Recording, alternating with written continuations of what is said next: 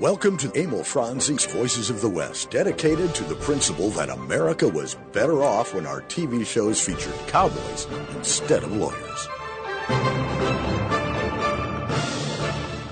Hello again, everybody. Harry Alexander, Bunker de France with you on Voices of the West. And we're down at the Tombstone Book Fest. It's the very first, and from what I'm told, it's going to be annual Tombstone Book Festival. And it's a great turnout. It is. It's happening in the Sheffield Inn Hall. And we've got Stuart Rosebrook with us from Hey True guys. West Magazine. Howdy, hey, how's it going? He's It's our going very well. first victim, I guess. Yeah, our first. Great day here in Tombstone. It's just a beautiful day out there, and really? what a crowd we got. Are you representing True West Mag? I'm here with Bob Bosbell. He just spoke a short bit ago, and Okay. he talked about Wyatt Earp and Doc Holliday and his new book, Hellraisers and Trailblazers, Janet Bommersbach. And this is a great way to get everybody together before the big book festival in Tucson this coming weekend. Which you guys are going to be at. We're going to be there, and Doug Hawking, he organized this, and it's a really, I think this is going to be a great tradition down here in Tombstone. I think it's going to be too. I mean, it's set up very, very well. It's easy to navigate. Lots of authors, a lot more authors than I would have thought. Shefflin Hall is full here. Yeah. It's like homecoming here. I think that if you love the West, you want to be down here in Tombstone before you go up to Tucson for the book festival. You can get all the books before they sell out in Tucson. Yeah. So what are you working on now, Stuart? Well, we just finished our May. Well, we're working on our May issue, and we just went to press with the April issue. We are celebrating our 70th anniversary. Oh, my God. And Awesome. we've got big topics for all of our issues. Wow. The April issue has Robert Duvall on the cover. Uh-huh. And we look back That's on a surefire seller. Yeah, right. Lonesome Dove. Yep. And when Johnny Boggs went out and did a new piece on the real history behind Larry McMurtry's novel and Okay. Lonesome Dove itself, the Loving and the Goodnight Loving Trail. And it's our big travel issue. And so one of the things right now, coming a couple years out of COVID, we're really emphasizing how people can get out on the road and experience the West from the ground up. Really go out and hit the trail and go out there and celebrate the West with the men and women who are keeping it alive for us. We had Bob on a couple of years ago when he had published his first Western travel book. And it was great, being able to talk with him. Should travel. And he had some great places to go, and I'm sure he's added on to all of. Most definitely, and Yeah. it's great to be in Tombstone because this February, March, we always publish our top 10 towns of the West, and this year Tombstone was our number one town in the West, Right. and we really believe that Tombstone, along with its sister cities of Deadwood and Dodge City and Lincoln and so many of them out there. It's because of the dedication of men like you all who keep the West alive on the air, and then the people on the ground, and the folks in Tombstone who are working so hard with their festivals and restoration and preservation and bringing people here. Tombstone's really leading the way, and we're really proud of what they're doing here. We talked about that on the way down, about how Tucson seems to have lost its identity as a Western town. And there's bunches of history there, in the 1880s, 1870s, as far back as the 1860s. Even going into the 40s, and the connection of Tucson with the movie industry, Yeah. The Western movies. They love to get a movie in, but they don't care if it's a Western or Pee Wee Herman. So that prompts my question: what happened to those? I mean, what happened to that feeling of wanting to celebrate your heritage? Well, that seems to be gone from Tucson. Well, and I think that's, I grew up in Los Angeles, which is in some ways one of the most western cities. Yeah. And I think that the larger cities in the West, and I wrote my article in the April issue about Arizona travel. I suggest that if you're on your way down to do the southern Arizona, Cochise County, stop in Tucson, go to the Arizona Historical Society, acquaint yourself with the history of the region, and it will set up more trips. And I think that we passed Fort Lowell yesterday, and I think that those of us who can promote Western travel and heritage need to make sure that people stop in. You're on your way through Tucson. Here's the 5 sites to see. Don't miss these places if you're studying American Indian history, Spanish history, the territorial era. It's there, but you have to work harder now because many of the cities... There's so many distractions. That's right. And same with Phoenix. And we try to incorporate the big cities on people's travels. Think about the Herd or the State Capitol Museum, the Arizona Historical Society in Tempe. But we also work very hard, and I had an editor at Arizona Highways who really believed this, Bob Riley, that we also have to get people out into the small towns and get people to stop and stop and smell the cattle poo, for example. Yeah, that's right. And we were just down in Douglas recently, visiting with the Glenn family out at their Malpai Ranch, and there's little historical society museums in Douglas. Bisbee has some very good museums. The Gadsden Hotel, a great historical hotel, and I think the mantra or the message I bring to people is that we at True West are grateful for the thousands of men and women who are working so hard, whether it's the rodeo committees or the little museums, keeping the West alive for this generation and recording the stories. And just think how rich it makes your life at True West. Oh, I'm very lucky to be able to. That's why I am about this show. I spend 20 hours a week in the library on the computer, another 20 hours at home. I don't watch TV anymore. All I do is research, and this is what I research, and I wouldn't have it any other way. And I think, between the print and the local newspapers and also your chambers creating those opportunities for each group that comes to your town, a walking history or driving history of Tucson.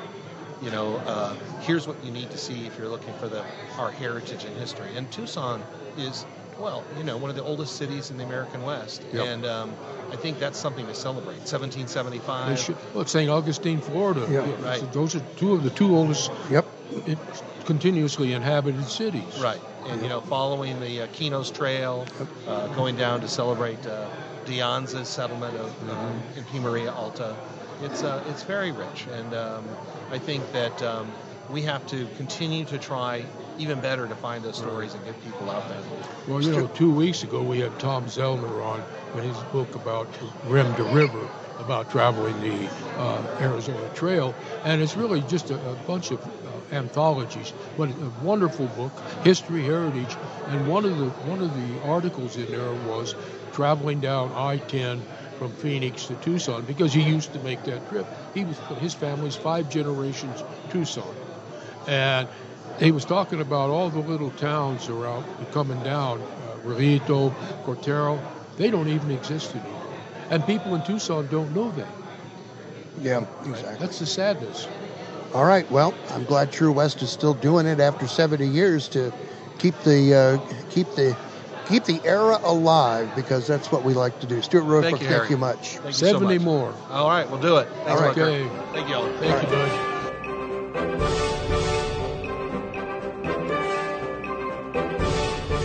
We're back on Abel Franzi's Voices of the West. Harry Alexander and Bunker the French. Todd Roberts is lost in action someplace in Los Angeles, and we'll get to him eventually, I'm Missing sure. in mud. Missing in mud, yeah, probably. We're coming to you from the first annual Tombstone Book Festival in Tombstone, Arizona. And not only are there books here, but you can gamble away and lose... A den of iniquity. Lose everything that you have, including the shirt on your back. I don't mind taking it either. I've been watching him down there, and I hope he has a second job, because he's been losing a lot. Uh-oh, wait a minute. Pharaoh Phil is our guest. What is the concept of Pharaoh? We see it in every damn Western there is. Well, that's because it was in every damn saloon there was in the Alrighty West. then. People like Wyatt Earp and Doc Holliday, they made a living playing that game. Okay. And Made more money than they did as a lawman. I'm sure they did. In fact, if you were a Pharaoh dealer, and a good one, you could get $6 for a shift. $6 in one whole day. Ooh. And only 4-hour shift. Wow. So you were making some serious money. And some of those guys played double saloons. Oh, I'm sure they did. And so if they weren't banking the game, they were just hired out by the saloon, and they came in and made their money. And it was a draw to the saloon. And say that It was again? a draw to the saloon. It was like, if you couldn't afford dancing girls, you had a Pharaoh table. Oh, everybody had a Pharaoh table. Yeah. Yeah. Well, It was easy they're for portable too, right? Wait, what? The tables are portable. They were made to fold up and take away. They had the Just cloth, in right? case the police were going to come by and the town didn't like gambling, they could get rid of that table pretty darn quick. Excellent. So the concept of Faro, for the radio audience, try and just decipher what in the world this game is. Yeah, it's similar to like a roulette. Yeah. You put your money on a card, and then the dealer pulls out two cards, a loser and a winner. If you're a winner, you win. If you're a loser, you lose. That's pretty simple. That's pretty 50-50. simple, right? It was a 50-50 deal. The dealer had a little bit of an edge in case there was a split, like two cards came out at the same number. A pair, yeah. But bottom line is it's 50-50. So a lot of the Faro dealers would come into a bar and they'd see a Faro table and they'd sit down as players. Yeah. And because they could make money at it.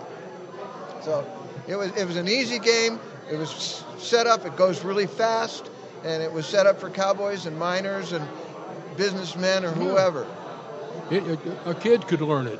A kid could learn. And in fact, when I do my demonstrations, it's the kids that flock to the table, sure. and they're there all afternoon. They can't wait to play. It's really And you clean fun. them out, right? Yeah, of you course take I their clean lunch them out. money. I've had people walk away with stacks this high. And when he taught me to play Faro, I won. There you go. I did. Oh, he was just buttering you up. No, for he the wasn't. future. I was winning. You know, I was it's winning. called salt in the pot. I don't A think lot so. of people, not many people win big because then they don't leave the table alive. Yeah, Mm-hmm. yeah. But other than that, people win. Average game lasts 20 minutes, 15. Yeah, and you just keep on going and pop some more rye or whatever, and it has a shoe just like Baccarat. It has a shoe, so it's supposed to keep you you from honest. cheating. Yeah. Keep you honest. Of course, right away they came up with, Gimmicks. brace shoes, Yeah. so you could cheat out of the shoes. I mean, yeah, of course there was a lot of cheating going on because at a 50-50 payout, you had to do something to win money. Yeah. so it wasn't the player who was cheating; it was the dealer. Oh, the players had a lot of cheats Did they as do? well. That's They where too. counting cards came from. Well, there's a case keeper in this game, so it's automatically counts the cards for you. Yeah. You don't have to count them. They're there. That's right. Yeah, I forgot Yeah. about that. Interesting. Well, what caliber Derringer do you carry? And it is up your I have a sleeve or your 38 vest pocket? No, 38 Lightning is just fine. Oh, there you go. And a cross draw. Of course. He's ready Bat for that. Masterson? Yeah, I watch TV. Bad Masterson was a big Faro deal. Yeah. Yeah, the Earps, the Mastersons, all the Kansas lawmen, they were all, just seems like they were. You know, White Earp got arrested later in life several times for running brace The games. bingo games? Yeah, and cheating people and drawing them up in there and then getting to bet big money. And Honest Wyatt. Honest Wyatt cheated? Oh, man. Oh, He Hugh was- O'Brien would he was a pistol good whip a one. bunch of us. With that big butt line. Yeah. Yeah, which he never carried. All right, your impressions of Doug Hawking's first annual Tombstone Book Fest. Isn't this wonderful? It is, And man. Doug is he's put out the advertising. Yeah. He's really brought me in. I mean, he's really trying to make this go. Yeah, I would venture to say that this is quite successful. Yep. Well, Doug has charisma. Yeah. Well, it didn't hurt to bring home Bob Bosbell. No. That always He's helped quite that the draw. Bob. Yeah. Yeah. Yeah. Oh, we got right. we got Chris Enns, Melody Groves, Bill Markley, I know. a bunch of. I think almost every author here is Western Writers of America. That's right. I would assume. Pharaoh Phil, thank you so much, and deal away. Where's your next gig? You have any shameless plug you want to do yourself? Oh no, I play all over the place. So I try to spend my summers up in Colorado, and I just came from Calico Ghost Town in California, where we ran a saloon there, and He doesn't advertise because the law's after him half the time. The Faro dealer, yeah, that's right. I try to keep There's under. a Faro dealer in town. Find him. Thank you, gentlemen. Thank you. Thank you.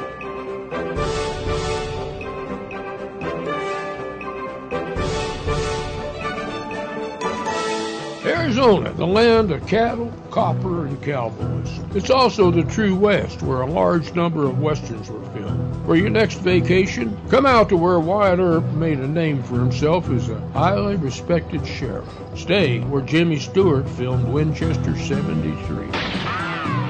That would be the White Stallion Ranch. Situated in the mountains just northwest of Tucson, the White Stallion Ranch is an award-winning dude ranch with 43 guest rooms and the Hacienda.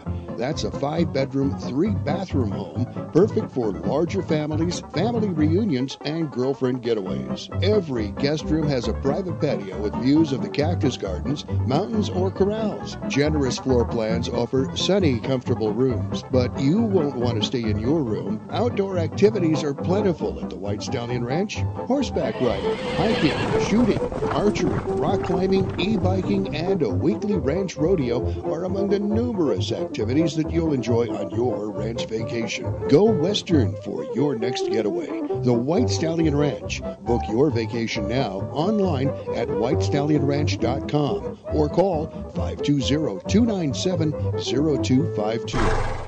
Are you looking for a smart way to invest your hard-earned dollars? Look no further than Wilkinson Wealth Management. This is an investment firm that works for you based on your expectations, not what the stock market says. This is a firm that wants you as a client, not just as a customer. This is a firm that lets you design a portfolio for when you need it. It's a new name, but the same great service you've come to expect. Miss Wilkinson is now Wilkinson Wealth Management, 7411 East Tanca Verde in Tucson, 520-777-1911.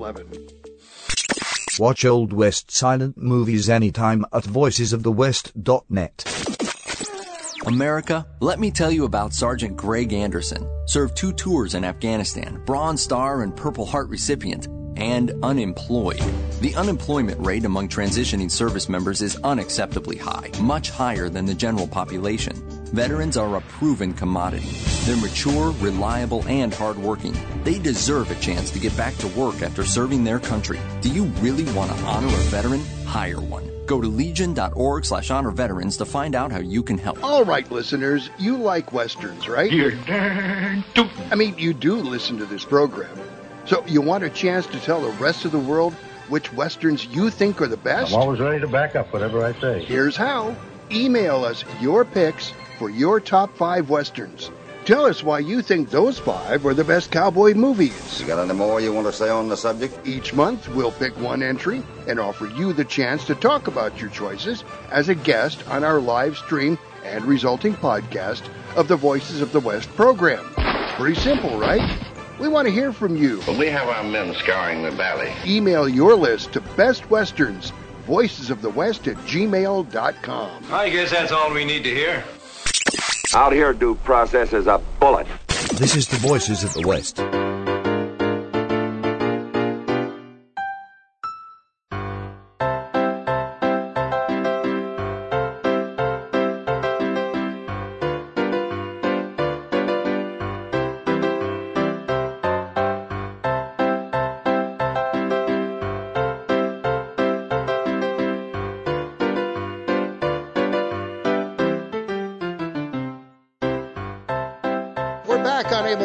Voices of the West. Harry Alexander Bunker de France with us.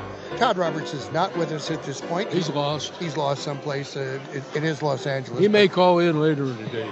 We're hoping. Anyway, we're here at the Tombstone Book Fest, the first annual Tombstone Book Festival, and we got the head honcho here who organized the progenitor who organized this mess. Progenitor? Doug Hawking. He's the guy that everybody points the finger at if it's a bust, and if it's a success, right. They'll all take credit for it and forget about Doug. You've noticed that, yes, indeed. Doug Hawking, what a great production you've put on here, sir. Well, I'm glad it worked out. It's fantastic. In the middle of last night, I wasn't sure that anything was going to work. And that's the same with every festival organizer ever. Trust me on that one. I've done enough of them. I started getting calls and email messages. I've got a sore throat. Hey, I'll tell you what. In the roundup, they're always showing pictures of the guys there at Albuquerque and Des Moines, and there's 3, 4, and maybe if you're lucky, 5, but most of the time it's like 2 and 3. This place is packed out. There's like 4 rows. Every row is full of writers. Oh, yeah. And this is, again, in prelude to the Tucson Book Fest. What was the idea behind starting up this one here in Tombstone? Well, we wanted to do a book festival for Tombstone. Good. John Donahue, who you may have run into earlier. John is the international marketing manager for Tombstone or something like that. He changes his title every couple of days. He's so important. They can't take a beat on him. Yeah. He's important. Yeah. Well, I don't think they Tombstone. pay him, but you'd have to ask him about that. Right. In any event, he said he wanted to do a book festival. Good. When do we do it?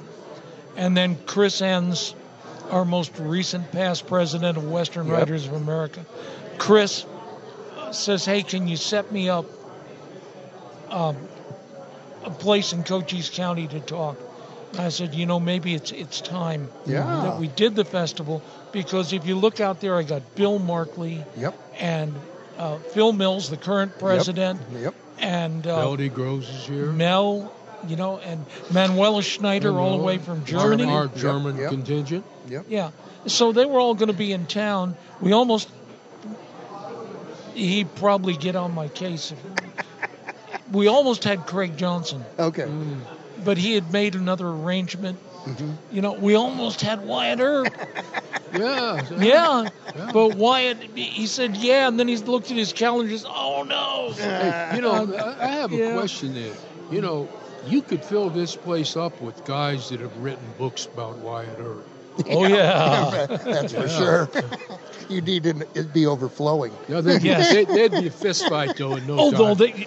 At the minimum, Yeah. The real question would be, which one brought the knife to the gunfight? Yes. Who has the biggest bunt line? Yes. Well, you know what? I'm working on a Wyatt Earp book myself right now.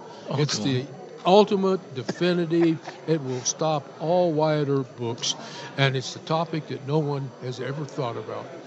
And it is, was Wyatt Earp's horse gay? The important things. The important stuff. Yes. Getting down to the nitty-gritty.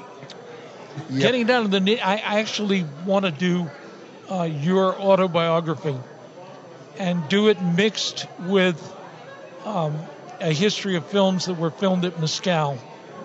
Because Mescal is looking for a history too. Yeah. But I think this guy is so interesting. I keep telling people if you did, you'd have to write it in crayon, Write it in crayon.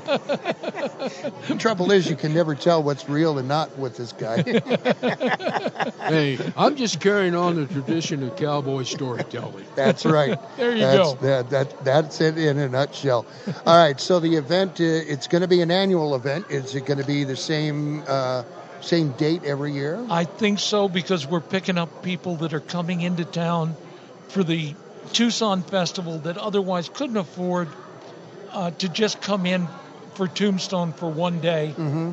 If we wanted to turn it into a 5-day festival, but by the end of that, I'd be in a straitjacket. And this is what we didn't mention this, but this is not just people selling books. They're out there front. They're having conversations, talking, lecture, and then you're visiting. And that's the best part, is the visiting. That is. I mean, we got the Empire Ranches down here. We've got a gambling table down here. Faro. Faro's going on. Faro? Yeah. And that's it. I don't guess this will go out in time for people to hear it. But, I mean, imagine coming here to learn Faro from Faro Phil. I know. A game that they took out of the casinos 120 years ago. Uh-huh. And why did it go first? It was popular. It was popular with working men. It was simple to play. And if you could count, you could win. Yeah. And it was almost even odds with the house. So the casinos, they didn't care. This was the one that was losing for them. Yep. And there you so go. they accused him of being crooked playing this game. And let me tell you, there's a book by an old-time gambler. And he wrote this book about how to cheat at cards. And he wrote a whole chapter on Faro. And having learned from Phil, I now know that chapter is complete nonsense. Well, Van Flowers and I, we did at Empire Ranch did a steampunk dance for cowboy steampunk thing, and they set up a faro table, and they said, Van, you're going to run the faro table, and he went, oh, I am? I don't know anything about it. So the two of us, we ran the faro table. We had a ball, and everybody won because we were so incompetent anyway. All right, so Doug Hocking, your latest book, Southwest Train Robberies. Yeah, that is, I got to a point where I said, I've really got to write this for the humor. It's all absolute solid history, but you can kind of bend the way that you express certain things, and you almost have to when you've got the posse getting arrested for kidnapping the guy they had papers on. or the robbery at when the sheriff, they're all playing cards in Wilcox. They're all playing cards and decide they're going to go rob the train, and the room was locked in back, so nobody knew that they left.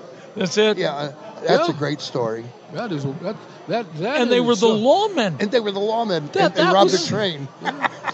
Two of them go out the window, mount their horses, rob the train over at Cochise, and come back. Yeah. And the next day, Billy joins the posse, and he becomes one of those guys who is searching for himself. Yeah, and it's like the sheriff. He goes, I can't find these guys, and they're right there with him. He's the mastermind. You can't make this stuff up. I mean, and then Thacker, the Wells Fargo detective. He says, well, I always knew it was Billy. I just couldn't prove it. Yeah, Thacker, that's why you got Billy to go with you to arrest Matt Burtz. Yeah. And you gave Billy a gun when he was out on his own recognizance after he'd already gone state's evidence, right? Right. Gives him a gun. They arrest Matt. On the way back, it becomes clear that Matt is going to go state's evidence. Now Billy's worried. Matt and Thacker head into the restaurant here in town. Billy goes over to the courthouse and breaks the guys out. Yeah. Well, one of my favorite, I can't remember the guy, but they were holding up the train. Yeah. And the one guy got shot in the butt with buckshot. Three-Finger Jack. Yeah. The last surviving member of the High Five gang. Do you know why he was the last? Because the others were dead. He was digitally challenged. You see what I mean? You can't make this stuff up. I sense a movie in there someplace. The other one that I loved was Shoot 'em Up Dick. Shoot 'em Up Dick was a Cochise County cowboy, Ed Cullen, who was not Shoot 'em Up Dick, but the Santa Fe papers decided that he was a member of the High Five gang, and he got killed during the robbery, right? Well, I went looking. I said, if this guy was really Shoot 'em Up Dick, there would have been something somewhere. Yeah. 15 years before, I found a guy that didn't pay his lawyer after stealing a horse. He was known as Shoot 'em Up Dick. Oh, boy. And then 4 years after Ed Cullen was dead, over in El Paso, another one. A fellow walks into a Chinese restaurant and eats the most expensive meal, gets up and starts to walk out without paying. And the Chinese says, hey, you'll no pay. And the guy turns and looks at him and says, don't you know who I am? I'm Shoot 'em Up Dick, and I have been your guest. And the Chinese pulls his pistol from under the counter and says, you shoot 'em up, Dick, I shoot 'em down dead. You'll pay up. Like I said. Oh, I love it. It's true. The people don't realize it's just cowboy humor itself, because it's not like other humor. It's not always a straight line to the punchline. Oh, no. No. Well, Doug Hocking, great festival. Glad we're able to be part of it with you on the first annual, and hope that we can be part of it for every annual. We love it. Betcha. We love great coffee. Yeah, and great coffee, too, by the way. Hey, compliments. It won the West. Well, it's Arbuckle's then. Yes. That means it did win the West. I meant to bring some Cornish shrub. Well, oh well. Cornish shrub is made with significant quantities of herbs, juices, and cognac. Yep. And you serve it up a half cup with an ounce of rum. Okay. And it will. Debbie had a sore throat. No, she doesn't. And it sounds medicinal. And it cured her sore throat. I'll bet. But it absolutely, I thought this was an urban legend from when I was in high school. Yeah. All the boys said I got her drunk and her pants fell off. Yeah. Yeah. Yeah, well, I gave Debbie this and her pants fell off. She says it's because she lost weight. I think it was the Cornish shrub. But March 11th over at my house, guys. Okay, very good. March 11th at his house. March 11th, Irish coffee and what kind? Cornish grub? Cornish shrub. Cornish shrub. That sounds like a weed in the backyard. Hey, if you look into the Old West, Yeah. okay, they were making up stuff like raspberry shrub. Sure. Yeah. Shrubs were sweet stuff to mix with booze. Yeah. Why not? It's like, have you ever had rock and rye? Yeah. Okay, probably at my house. Well, you think about it, so many of our the herbal or native healing things, it's all there. Oh yeah. I don't know where I was going with that. I don't know either. But Doug Hawking, thank you again for joining us. And thank you for having me.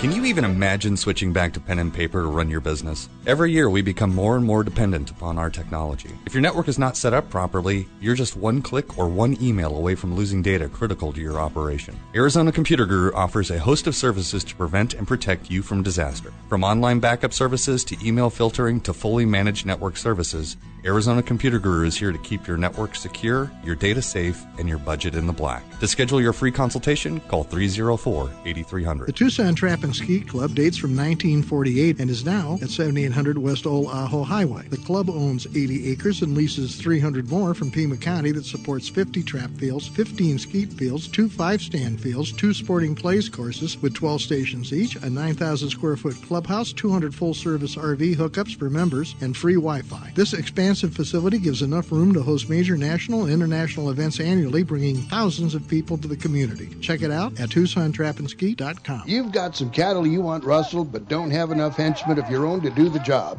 Little lady up the road a piece won't strike a deal with you about water rights. You out there! Come one step near and old Bess here'll spit right in your eye. So you need to strike your own deal, but you need the right henchman to do the job. The stage is hauling a Wells Fargo box loaded with gold. You've got the perfect spot to liberate that gold, but like henchmen to pull off the job. What to do? You better start packing a handgun. Call Red a Hench. We're a bad guy rental agency. We provide you with enough scruffy henchmen to tackle any job with specific directions. Just listen to what Red a Hench users have to say.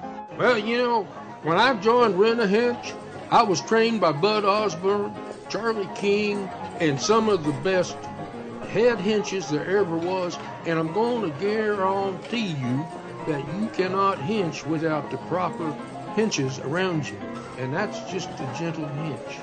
When you need sheer numbers of henchmen, call us. We specialize in stage holdups, water right disputes, squatter troubles, cattle rustling, and much more. Our Red-A henchmen may not be able to think their way out of a paper bag, but they sure can follow directions, and they won't sing to the law about you if they get caught. See our ad in the Saturday Evening Post or Harper's Weekly. Hey, not only that, when you're in the Long Branch and you want to go next door to Doc's to get that bullet out of your shoulder, get a Rent-A-Hench to sit there on your place and keep your whiskey warm while you're gone. Rent-A-Hench, when you need bad guys to do bad guy stuff so you can keep your hands clean. You let me do the work. My name is Neil Summers. I started my 53-year stunt profession on High Chaparral and Gunsmoke and a few other shows, and I'm still active, and I want to thank Voices for the West for having me on.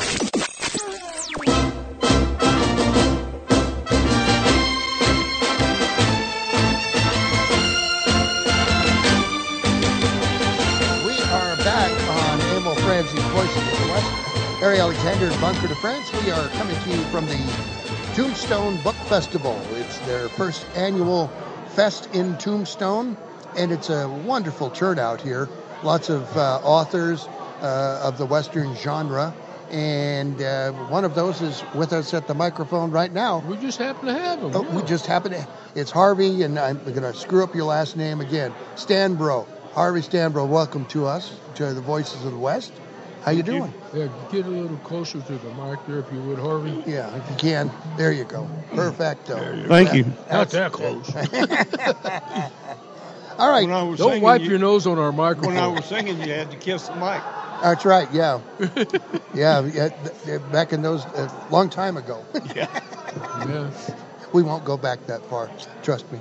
I can't remember that far. Your book is Leaving Amarillo. Why did you leave Amarillo? This one is called Leaving Amarillo, and what happened is I wrote a short story called Adobe Walls. Oh, yeah. And it was based on that little mess that's left out there at Charleston. Uh-huh. If you've been out there to Charleston, when the Army got done with it. So I wrote that short story, and the hero of that short story, his name is Wes Crowley. And about 3 months or so after I wrote that story, and it was selling pretty good, and Wes come back and tugged on my sleeve and said, "Hey, wouldn't you like to know how we got here?" I said, "I guess maybe I would." Yeah. So he said, "All right, sit down and start writing. I'll tell you what happened." So I sat down and started writing, and I wrote Leaving Amarillo. Amarillo wasn't a town in the 1880s in North Texas, but in my books it is, because I like the sound of the name Amarillo. Yeah. And it's located in the right place to be smack in the middle of Comancheria. Yeah. So Panhandle. Up in the Texas Panhandle. So Wes Crowley was in Company D of the Texas Rangers in Amarillo, and he had a problem with a friend of his who was also up there, and the whole story unfolded from there. But I wrote 3 books: Leaving Amarillo, Longing for Mexico, and South to Mexico. And I thought, well, that's the end of that. It's a trilogy. I'm done. And then Wes come back again, and he said, "Hey, wouldn't you like to know what happened in the early days?" I said, "All right." So I wrote 3 prequels. He's a persistent cuss, isn't he? Wes is persistent. Wes's favorite saying is, "Upright is not a matter of degree. You either are or you ain't." Love it. So I wrote 3 prequels to Leaving Amarillo, and then he kept going after that, and then we ended up with 10 volumes in the original Wes Crowley saga. Wow. And then I got to missing old Wes, because he and I rode a lot of miles together, and come to find out there was a 16-year gap between book 2 and book 3. Well, now. In the series. What was he doing all that time? Well, he was still a Texas Ranger during most of it. Okay. So I went back and looked him up and said, "How about you tell me some of that?" And we started writing the Wes Crowley Gap series. Interesting. So now there's book 1, book 2, and then the Gap series has 10 novels in it, and then book 3 through 10. So all told, now there are 20 novels and counting. I've got a question for you then. Yes, sir. He had a pappy, so, what happened? Got to be something there, connection, because he had to learn all that stuff from somebody. And he probably went on and had some kids, and I know them kids had to be up to something. He did have some kids. He wound up marrying a senator's daughter down in Mexico, deep Mexico, where the modern-day state of Guerrero is, way down south on the Pacific coast. And he married a beautiful senator's daughter down there and made a boy and a girl with her. Now, did any of them ride with Pancho Villa? No, not yet anyway. That was a little bit before Wes was down there. So it's a good story. It sounds like a great concept. He starts out he joined the Rangers with his buddy Mac at either 15 or 16, and Mac was a year older. They saw a Ranger troop ride in, and the Ranger corporal at the time, they watched from the general store as the Ranger corporal went into a a feed store and a livery stable, and swapped out his tired horses for some fresh mounts, and promised Texas would pay the man. And then off they went and chased down a Comanche Indian named Iron Bear. And from that, they won the battle of Boquillas Draw, but one lone young Indian was left. His name was Four Crows. And he was about 14 years old then. And that was the very first novel in the series, Rise of a Warrior, because he stood up and become a serious Comanche war chief. Well, I have another kind of, not so much a question, but just kind of a comment on the Texas Rangers. You're familiar with the Salt Wars they had down around El Paso? Yes, sir. And you remember the story then that they were having riots down there, and they sent in a Texas Ranger down there, and he comes riding in, and they go, well, where's the rest of your guys? He says, you only have one riot, right? You only need one ranger. That's right. That's exactly it. Yeah, Wes encountered a deal similar to that up in the what's now Oklahoma Panhandle. Back then was Indian Territory, they called it. And he encountered a problem similar to that, and his captain sent him up to take care of it. Did he have jurisdiction? Yeah, Wes tends to carry his jurisdiction with him. I see. Kind of like Matt Dillon. Yeah. Yeah. Well, the Texas Ranger, his jurisdiction existed anywhere he went. Yeah. Because they went into Mexico, they went up into, like you said, Oklahoma, over to New Mexico, over to Mississippi. Yeah, some of the Comancheros up in North Texas in the Panhandle area, and then over east of Amarillo, over in the main part of Indian Territory, decided they didn't like being harassed by all those rangers whenever the rangers could catch up with them. So they packed up and moved over to the strip along eastern New Mexico, north of Lee County, so from Portales north. Yeah. And I got relatives Clayton and that whole area up in there. Yeah. So one day something bad happened to a woman that Wes liked a lot. And he just went nuts and decided he was going to go fix that. And he took out and made us a ride from a place called Logan Bluffs, which isn't really there, from about Clovis north to Clayton, and cleared out a bunch of it. And then about 4 or 5 months later, his captain decided they needed to go back and do that again. But this time he was going to go with him so it would be sanctioned. And they rode the first day. They got from Amarillo to the border, and they made camp. And the captain says, well, the next morning, the captain says, well, we probably better put our stars in our pockets now because we're going to be out of our jurisdiction.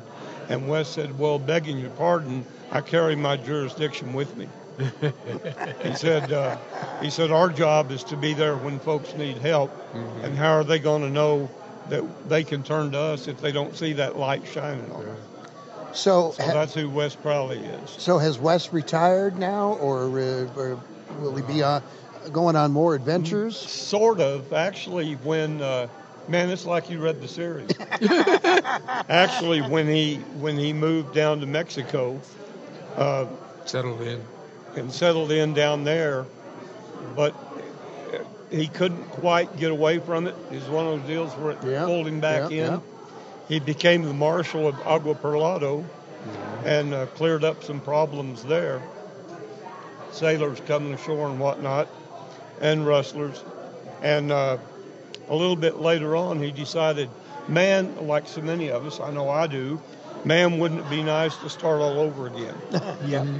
So he couldn't do that because he was long in the tooth. So he got to talking to the governor of Guerrero down there, who, as luck would have it, used to be a Texas Ranger under Wes Crowley. Well, how about that? What a coincidence. Back in Amarillo. Yeah. I wondered where he got off to. Yeah. So this young man looks up to Wes, and Wes and he talk, and they come up with a deal called the Guerrero Rangers. And guess what it's fashioned after? The Texas The Rangers. Texas How Rangers. about that stuff? You know, I got the strangest feeling that West or one of his kids is going to end over in the Philippines in the Spanish-American War. Mm-hmm. He just sounds like his son and maybe his grandson might do that. Yeah. That's quite a guy. I'd like to know that. I'd like to meet this guy. I know, huh? We got to have him on the show. Yeah. Well, we got the next best thing. I know. Yeah. He was creative. Good stuff, Harvey. Wes is a good one. What else have you got working? Well, I write in several genres. I write in science fiction. I write in science fantasy. I write in mystery. Writing is what I do, so I have kind of a ball with it. Well, I have another question for you. Now that you mentioned science fiction, is there any chance that one of these alien encounters might come down, swoop him up, take him off to their home planet so he can clean things up for them? Oh, take Wes? Yeah. Probably not, but there's a guy named Ryder Jones. Isn't that a wonderful name? He come up to me one day, or Ryder did. He said, and he's an old West guy. He's not a contemporary West, though. He's probably 30 years younger than Wes. But Ryder has the unique ability to see what they call portals or slips. Mm-hmm. And I slipped one time.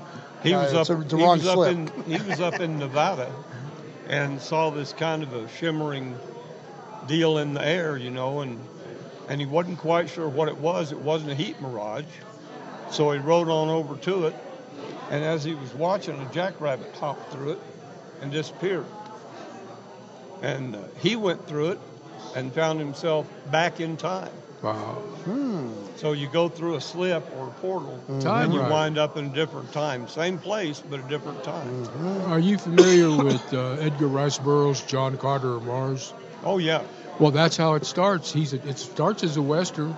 He ends up in this cave, an old Apache cave, and it's got noxious gas in it, and it knocks him out.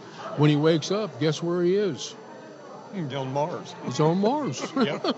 He slipped through somewhere. Yep. It's great. It's been great talking to you. It's good talking to you, too.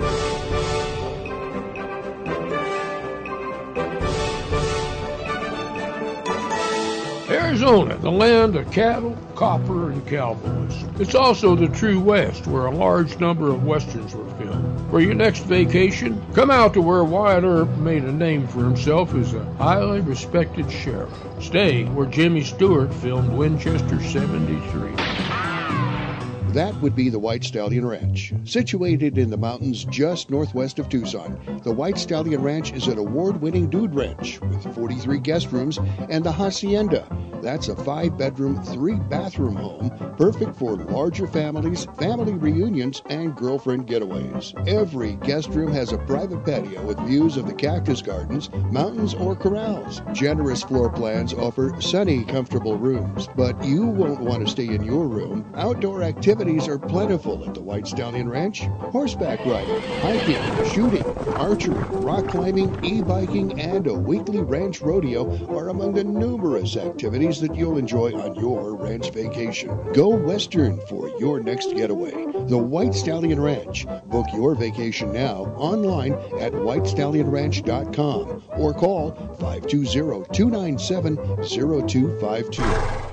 Are you looking for a smart way to invest your hard-earned dollars? Look no further than Wilkinson Wealth Management. This is an investment firm that works for you based on your expectations, not what the stock market says. This is a firm that wants you as a client, not just as a customer. This is a firm that lets you design a portfolio for when you need it. It's a new name, but the same great service you've come to expect. Miss Wilkinson is now Wilkinson Wealth Management, 7411 East Tanca Verde in Tucson, 520-777-1911. Read classic Western comics anytime at voicesofthewest.net. Hello, I'm Mr. Red. No doubt you've heard about rescue groups for dogs and cats. But did you know there's a rescue group for horses? That's right, it's called Horse It Around Rescue. Founders Steve Boyce and Teresa Worrell are helping out all those equine victims of neglect and cruelty by giving them a place to restore their health and wellness. And Horse It Around provides a nurturing and natural environment where horses can be horses, so they can be adopted out into forever homes. More than 120 horses, mules, and donkeys have been adopted out, but like everything else, it costs money to run the project. Horse It Around is a 501c3 nonprofit located in southeast Arizona. Your tax-deductible donations to Horse It Around will go a long way so those horses can be horses. Check out the website, horseitaroundrescue.org. Make a difference in a horse's life. That's horseitaroundrescue.org. As we recognize the service of America's men and women in uniform, let's also honor the families who sacrifice so much every day.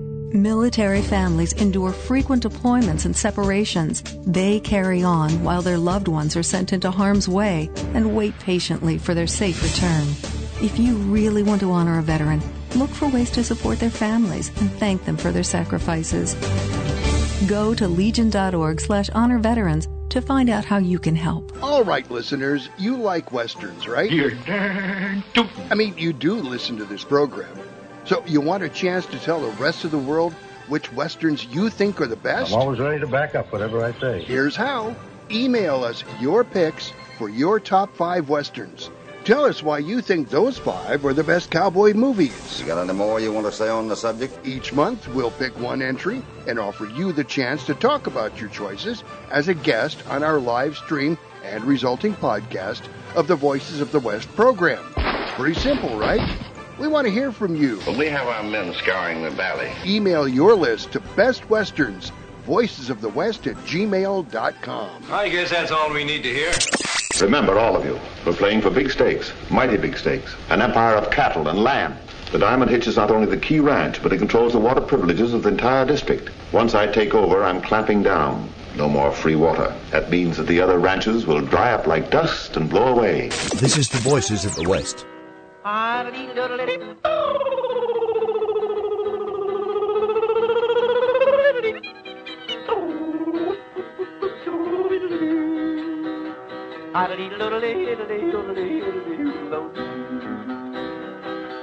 While the Mississippi washes on that sunny southern shore, steamboats come puffing round a bend, and a little whitewashed cabin. We're back on Able Francing's Voices of the West. Harry Alexander Bunker to France. We are coming to you from the Tombstone Book Fest, the first annual Tombstone Book Fest, and with us now, President of the Western Writers of America, Phil Mills Jr. Phil, thank you. Thank you. Thank you for having me. I was just talking to him out there, and he's an interesting fella, and he's got a sense of humor. So we got to watch what we do and say. Be careful. We got to be good then, do we? Yeah. Okay. Well, if you're not good, that's playing right into what I like. I see. And on top of that, he's also a Western writer. No kidding. Yeah. Heading the Western Writers of America, and he's a Western writer as well. Isn't that amazing? And what will they think of next? It's amazing how that works out sometimes. Which would you prefer to talk about, the WWA or your books? Let's or both, talk about your book first. Well, we can talk about my books first. Yeah, let's talk about your books first. What do you got? Well, my first book, a little background. My dad was born in Montana, so I developed some, and my mother was a Zane Grey fan. So we had all of those books in the house, and so I always wanted to write a book of fiction. But like many writers, we're caught up with careers and family and whatever, so you don't really get to it until later in life. And so it took me 7 years to write my first book, set in southeast Wyoming, near Chugwater. And it's called Where a Good Wind Blows. And I wrote it as just a one and done type of thing. One and done. And what I started getting was people calling me and sending me emails and the like going, well, what happened to Sarah? Did Sarah and Jake get married? What happened to Molly? And my first thought was, who are these people? And I realized they were talking about characters in the book. Yeah. And so that led to a second book called Where the Wildflowers Dance. And that's a good one. I've got a third one now. It's technically a trilogy, Where Cold the Waters Run. It's not published yet.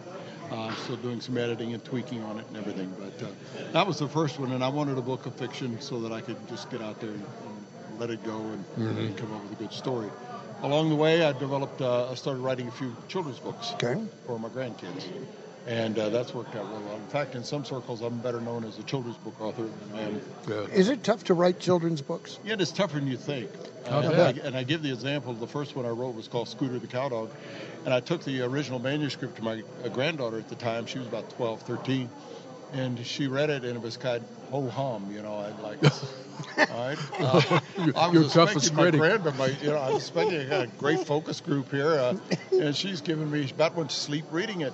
And so I asked my daughter, I said, "What wrong?" She said, "Well, you don't have anything in it that she can relate to. Mm-hmm. It's really about the dog." And so I said, "Oh, really?" She said, "Yeah, you need to have him get in trouble and get yelled at for some things that she can." Mm-hmm. So I had him tracking mud through the house and pulling clothes off the clothesline and doing some other things. Yeah. And suddenly my granddaughter said, "Well, I've done that. I got yelled at for that. I can appreciate that." Yeah. So there was things like that. And also, writing a children's book is more than, I don't want to say dumbing it down, because they're smarter than you think. Oh, yes, they are. Yeah. And, so they'll spot a mistake or an error real quick. Yeah. That's exactly right. Yeah. So it's in some ways it's more difficult than writing just sitting down and pouring out a story. So, Western Writers of America, you're the new president. You didn't step back fast enough. Well, Chris Ness was our president for 2 years, and then I was her vice president for those 2 years. So it's a good teacher, isn't she? She was a great teacher, and she and I talked all the time. And Melody Groves is our vice president right now. And so she and I are working together trying to create some new things, bring in some new thoughts and some new ideas to the organization. We have over 700 members, and some are here today. And we want to be more inclusive in terms of getting more members that maybe haven't thought about being involved in the past to get them involved. Mm-hmm. And so we're doing that. We talk the WWA up all the time on our show because, one, you guys have been very supportive of us. We've had Chris on numerous times, Bill Markley, Doug. Glad to have you now, and we hope to have you back many times. Open invite. Yeah. Thank you. I appreciate that. And so our meeting is in Rapid City this summer, June, and we're putting together, we think, a great meeting. A lot of fun in some areas, some serious stuff too. We've had our breakfast roundtable sessions where you could really sign up to go talk to an author and get some ideas and things. I think we're going to expand on that again this year. We're going to have a tour to Deadwood on Wednesday prior to the meeting, and so we got some great things lined up, and I think I'm looking forward to it. I just had a thought, because this event today is such a wonderful event and such a great turnout. And because so many times you'll look into pictures in the roundup of an author event, and there's 2 or 3 authors, maybe 4, and that's it. This place, we have 4 rows of authors, and just a ton of people, and it's fantastic. And what I'm thinking though is, it would be nice for the WWA in local areas, like with Doug here, an author in another area, to mini facilitate and set things, especially when something is going on that's major in that area. Mini festivals, like it's rodeo time in Tucson now, so a mini fest for that. And the book fair is the perfect time. Yeah. Right.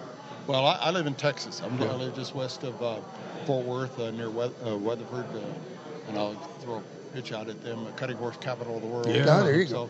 And so there's no reason why Texas is a big state. There's no reason why we have a lot of members there that we couldn't have something like you just suggested in different parts and other parts of the country too. Because one of the things we need to do better at is having things between meetings, between conventions, that the members feel like they're getting some good out of the organization.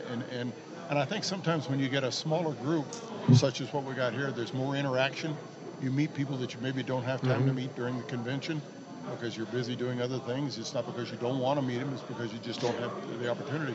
This gives you the opportunity. Yeah. Also, it gives us a chance to get closer to the reader, and that's important too. And this is great too for these guys, because they come here and they have a great time, and maybe they haven't been to the convention for a couple of years, and they go, I want more of this. Right. Well, as it's turned out with COVID and the like, we've been forced to have several meetings in the north. Right. Yeah. And next year we're in Rapid City this year because we're in Rapid City because we were supposed to be there 2 years ago. And COVID, we didn't even have a meeting that year. So we told them we'd get back there as quick as we could, and so we pushed Tulsa off a year. And then, next year we'll be in Tulsa. The year after that, we're going to be in Texas, and somewhere we're not sure exactly where yet. But there's been talk of being in Arkansas and Louisiana, and then certainly back out in Arizona and California places. And also, I like what you guys have started working with Western Music Association and building up a relationship there, because that's, people forget that the people that write cowboy songs are writers. Oh, right. Exactly. In my second year as president, I'd love to see, and I've got a lot of positive feedback on it, I would love to see the WWA come up with a writer's manual, if you will, in which the members themselves write a chapter on writing dialogue, write a chapter on writing plot, a chapter on different aspects of writing that could be used, that we could give to new members, that we could give to younger people. Sure. And written by the real pros that are doing this all the time. I look back and I say, Elmer Kelton spent 15 minutes with me one day at a meeting. He didn't even know who I was, and I was in awe of him, talking to me about dialogue. Yeah. Things I should look for, books I should read, or whatever. Yeah. And I thought, if we had sources like that, and we do have sources like that in the WWA, that could provide some type of information, we could put a manual together that we could pass out and give out, that would be, my opinion, would be incredible, because we're talking to the really best of the best here, that's sharing their knowledge on various aspects of writing, break it down and put 2 or 3 writing. I've got a whole series of the WWA anthologies, and I think that's such a great thing. But when you just said about writing the chapters, there was a science fiction book called Thieves' Planet, and it was a very popular book. And the fellow that wrote it, he says, you know what? Because all the sci-fi writers was going, oh God, we wish we could have written this book. He says, well, why don't you? And what he did is he gave the book, the concept, to all of the members of sci-fi organizations. He says, write anything you want. Just don't change any of the things that have gone before. If you go to the future, reference the past. If you go to the past, be aware of the future. And that series took off, and there was about 40 different writers had books. Some were anthologies, some were novels, and that might be something that you could talk over with in one of the meetings.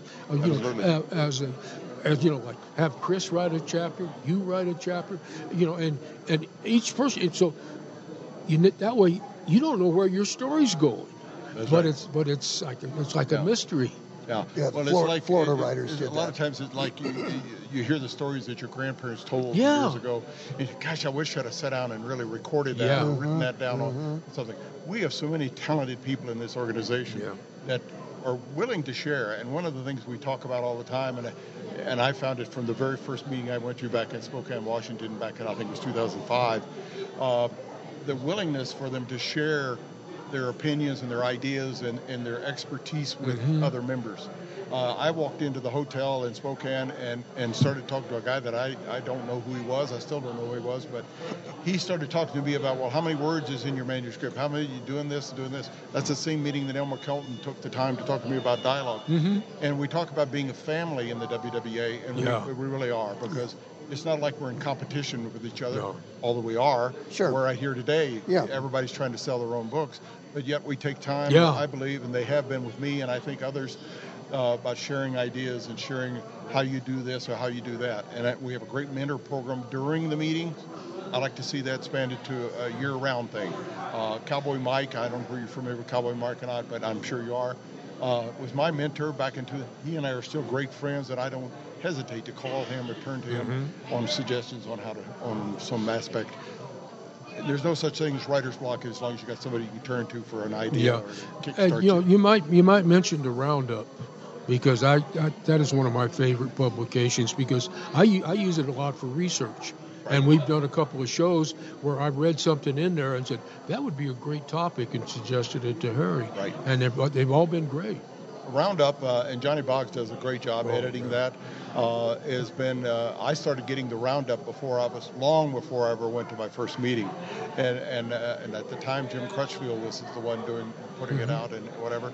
And so yes, I agree. It's a great source for not only keeping up on future books, but different ideas and how do you do this, the and reviews. How you do that. Reviews. I love the reviews. And I'm going to plug the April issue just a little bit. This is our 70th year as an organization. Right. We were founded in 1953. This is 2023.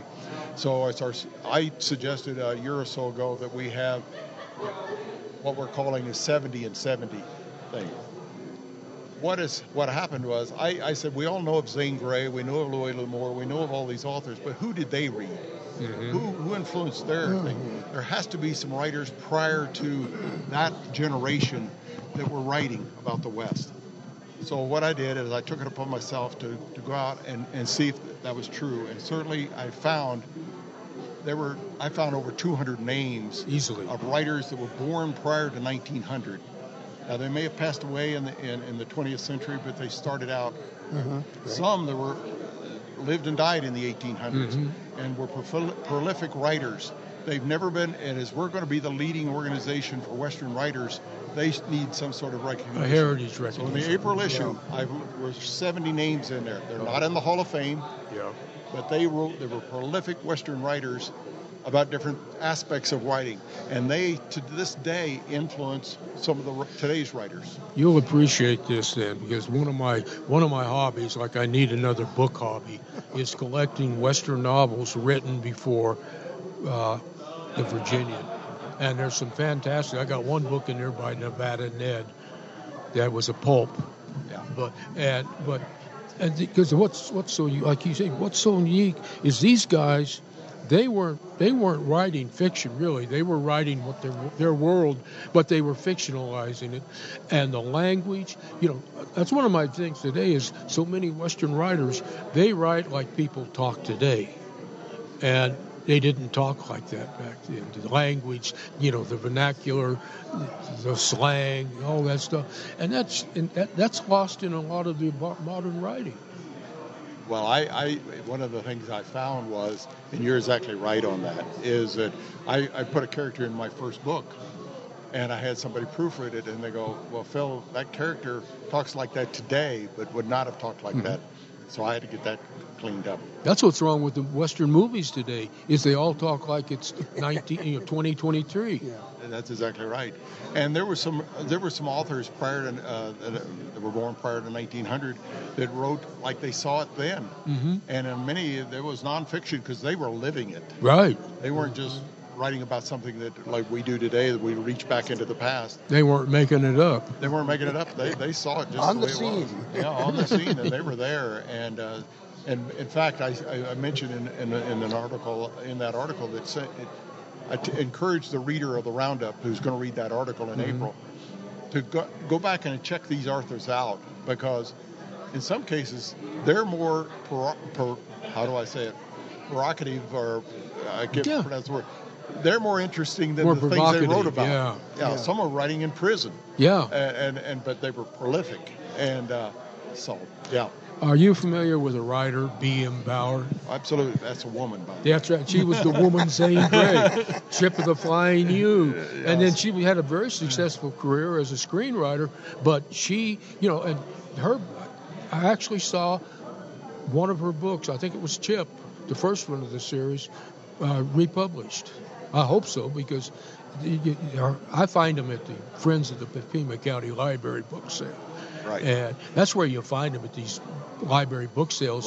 Library book sales, a lot of flea markets, antique markets. That's where I got a lot of mine. I have probably 3,000 copies, hardbacks. And that's where I came up with the idea of 70 and 70, because so many of them were older authors. Mm-hmm. And I thought, well, I've never heard of these people before. Yeah. And so when I got to researching them, well, this guy wrote 50 books. This guy wrote 100 books.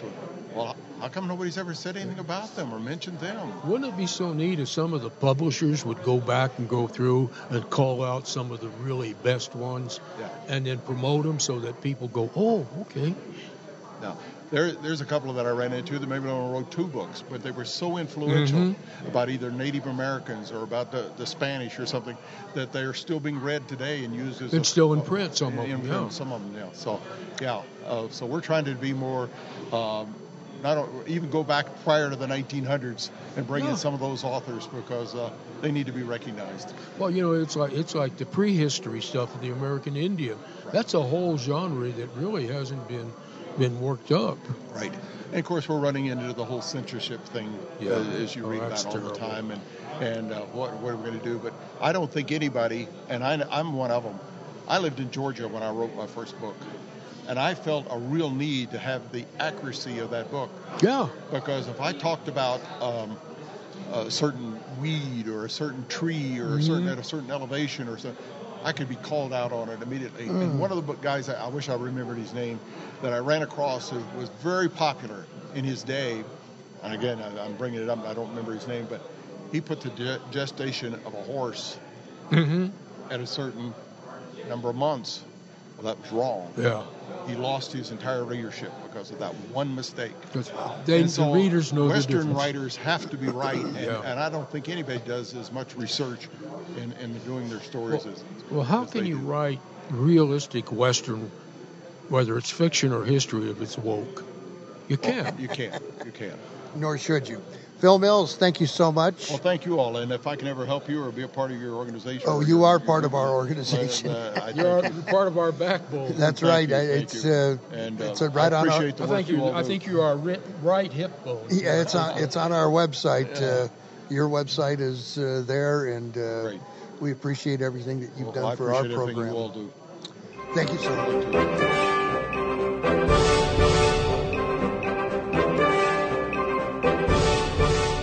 Welcome back. It's another edition of Emil Francie's Voices of the West. Harry Alexander, Bunker de France. We're coming to you from the Tombstone Book Fest. We've got a pair of nice ladies here joining us. Manuela Schneider from the Deutschland. And from Deutschland. Yeah. And Carol Markstrom, one of our favorite singers. Tucson, yes. Singers-songwriters. Welcome, ladies. Welcome. Thank you for having us. Thank you for having us. So, Manuela, how's everything going with you? You Germany, long trip over, and she swam all the way. She did not swim, Bunker. You didn't swim? He tells all kinds of stories. That means she had to fly, and her arms have got to be. Yeah. Just don't pay any attention to him. How's your trip to America coming this time? It was good. It feels good to be able to travel again. I had a long layover in San Francisco, which was kind of tiring, but San Francisco is tiring. But as soon as I touched down in Arizona, I'm home, so I think I would travel 30 hours just for the sake of getting home. Nice. Carol, what you been up to? Well, I'm writing, doing a lot of songwriting. I released my 4th album last year, and I was very pleased. It won Western Album of the Year with the Academy of Western Artists. Yep. And so I'm writing more music, just kind of on a roll now, and looking to getting another album out maybe in about a year, and performing. Just having fun. Just doing what I love to do. And that's having fun and performing. And Manuel and I have been involved in filmmaking as well. Let's talk about that. Miner's Candle. Yeah. I see you've had at least 6 festivals, maybe more by now. So far, we won 25 awards worldwide, including Best Western in Barcelona, which was a great honor. We're still nominated in Holland for Best Filmmaking. Nominations and awards in Tucumcari, Arizona, Texas, LA, San Diego, all over the place. And I've seen some scenes from it because when I found out about it, I of course looked it up and haven't been able to see the whole movie, but I've got to see scenes and clips from it today. And really, it looks interesting. And here, Harry, I'll let you look at that. So where can one view? Is there a trailer online for the it's on YouTube. Okay. Free of charge under the title Miner's Candle, and it's going to be shown today also here at the book event at 5 o'clock. They're going to show it. How cool. Popcorn? You guys gonna have popcorn? Unfortunately not. I don't think so, but maybe we can call a saloon to deliver some now whiskey you're or talking. something. Is this your first adventure into filmmaking? Yes. As an author, I try to have more than one iron in the embers, and I always had really like a knack for good Western music, and because it brings me home when I listen to it. Yeah. And so I reached out to Carol and said, I want to try songwriting. So she asked me, what do you want to write about, like a romance or cowboy, whatever? I said, no, about the miners. So she was taken back, like, and she's miners? in the movie too, right? Yeah. Yeah. Why about the miners? And, this is my 25th year of coming to Tombstone. Yeah. Wow. And so in all the years, it bugs me that all the praise goes to the gunfighters and Doc Holliday and White Earp. I mean, if not for the miners, Tombstone wouldn't be existing. Thank you. None of these crooks would have come to town. Thank you. Because they wouldn't have earned any money. Mm-hmm. So I thought, and in Germany we have mining companies too, so I thought it's about highest time to give a praise to the miners. We co-wrote the song. Surprisingly, it took off. It was played in Germany, in North Italy, in England, in Australia. It's been on the charts in Australia. Isn't it weird that this is more popular in Europe than it is in America? To a certain degree, kind of like folk song or like contemporary country music. It is popular. I think our problem is our music scene is so controlled by big business. Well, it's formula. Yeah. It's all formula. Yeah. And that's the thing was, when we saw that Miner's Candle really seems to be hitting the nail on the head for some people, I said, Carol, we need a video. We need a music video for it. So we came up with the idea to produce a music video, and then I have all these wonderful reenacting friends here, and I thought, what a pity, because some of them are really talented actors, but you don't get to speak a single line in a music video. So a week or 10 days before flying over to shoot the video, I rewrote the entire script in 2 nights, and I wrote a 17-minute short movie script out of it that combines her performing the song in the video. So now we have this short movie hybrid music video. The story. Right. Yeah, and we're planning on doing a full feature movie or a series also based on the miners and the red light district. Mm-hmm. So that's going to be the next project. Have you done music scores for movies before, Carol? Well, I have had one of my songs in a documentary film written on a Native American leader, Dakota Sioux, and so that went into a documentary about the Dakota people. But this is the first time that one of my songs went into a short film of this type. Inspiration. Right. What did you think about the idea when it was first broached? Well, when Manuela brought up the idea about the miners and kind of the story behind it, I started thinking of the song Highwaymen. That I said, listen to Highwaymen, and this is going to be the miner telling the story after he's gone. Essentially, it's the ghost telling the story, and that's how it turned out. So I'm so pleased.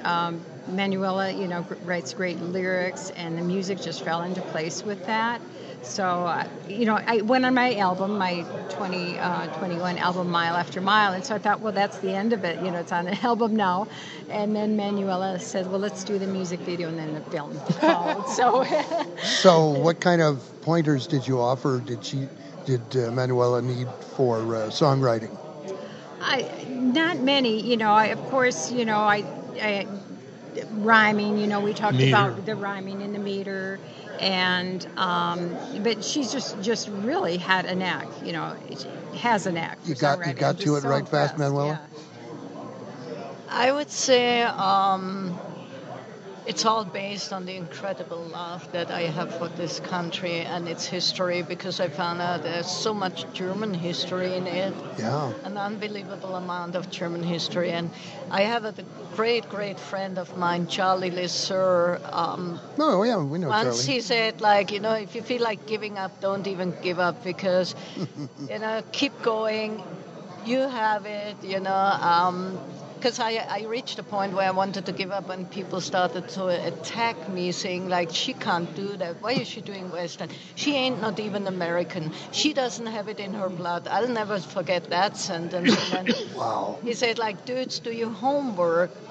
It's like if the Germans make fun of the Americans, they spit in the face of their ancestors, because half of Phoenix's phone book is full with German names. Yeah, That's right. And then on the other way around, I promised Charlie that, okay, I'm not going to give up, and I'm going to bring pioneer history back to Europe. And when we won Barcelona, I achieved that, and I haven't given up. And for me, it was an unbelievable moment, which I would probably never forget, winning the Charlie Lisseur Award in October as first female. And I know the person that stands behind that name.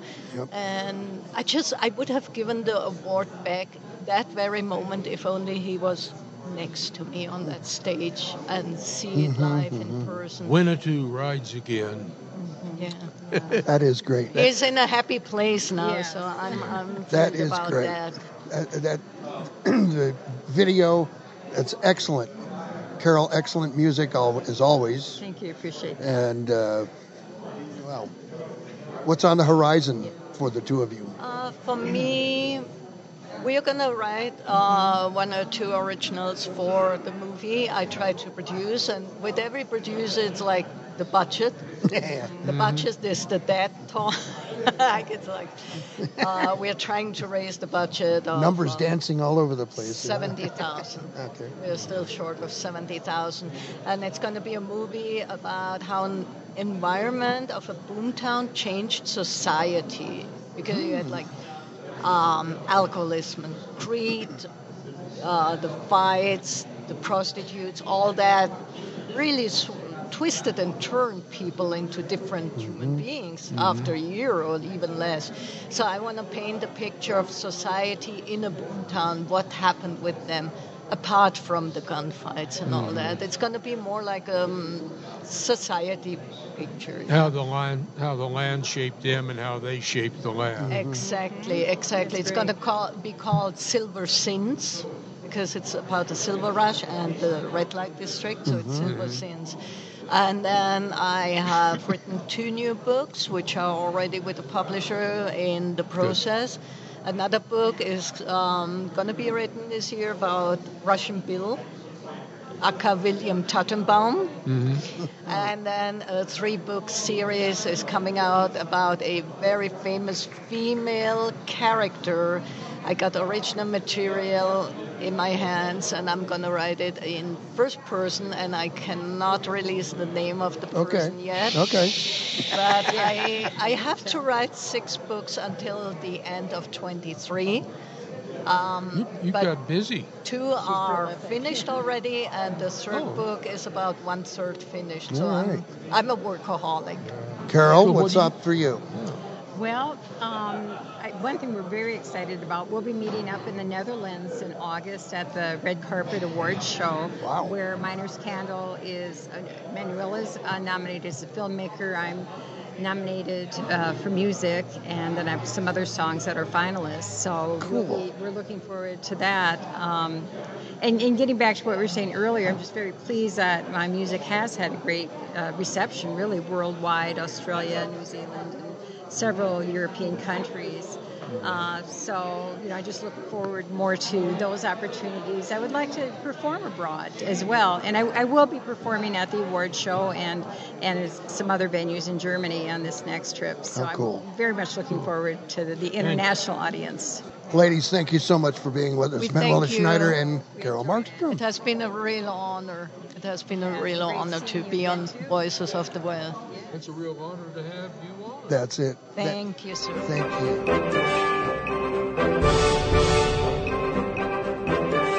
We're back on Emil Franzi's Voices of the West. Harry Alexander Bunker de France, and we are coming to you from the Tombstone Book Festival, the first annual Tombstone Book Fest. With us now, Chris Mullen. Hi, Chris. Hey, howdy, sir. How are you today? I'm well. What you got for us? So my name is Chris Mullen. I'm from Houston, Texas, and I've driven over to share my Rowdy series, a young adult Western series that is relatively new on the market, but reaching readers all across the country.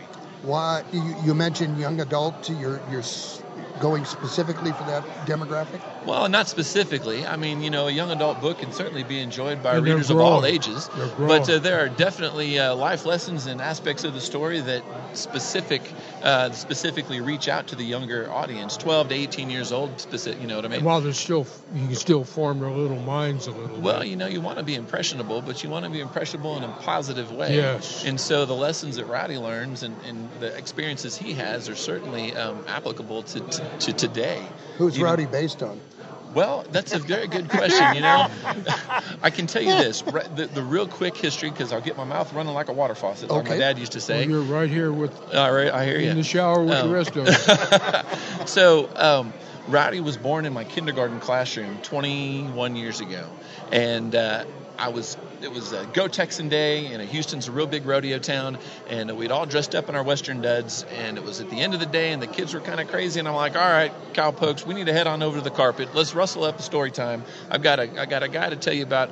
He lives way out west past the Triple Cactus on a ranch called the Circle R, and the children's eyes got as big as dish saucers, and they're like, yeah, let's hear a story. So we all got together, and I just started telling this story about Rowdy, kind of based on how their behavior was acting a little rowdy at the end of the day. Yep. I never knew at that moment that it would turn into such a journey for me, not only as a teacher and being able to share the stories with my classes, but now being able to share the stories with readers really of all ages. And Rowdy's teaching you.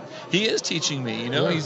I have to take lessons from him about being persistent, about being responsible, and about doing, everybody has an opportunity to make mistakes and learn from those mistakes. It's about what you do afterwards is important. So, do you find it difficult to write for that age group? No, sir, I do not. Well, you teach that age group. Well, right? no, I don't. Okay. My career in education was pre-K and kindergarten for the entirety of my career. There's no one formula that I follow. I see the situations. I write what I see, and you hope for the best when it all comes down to editing and rereading and whatnot. But I base my stories on experiences I had with my father when I was a young boy. He would tell me stories all the time based on his readings of Louis L'Amour and Zane Grey and all those Western classics that we could just sit and talk for hours about. Wow. But that compiled with all the Western movies that I grew up with. Saturday morning was for cartoons, but Sunday morning, that was for the Western of the weekend. And I love getting up early. And it didn't matter if it was John Wayne or Randolph Scott or who it was. All right. Favorite Western? Yep, Randolph Scott. Everybody do it. Favorite Western? Oh, favorite Western. There's so many to choose from. I'd be dishonoring a lot of actors by saying one. Outstanding Western. But I would have to say Big Jake.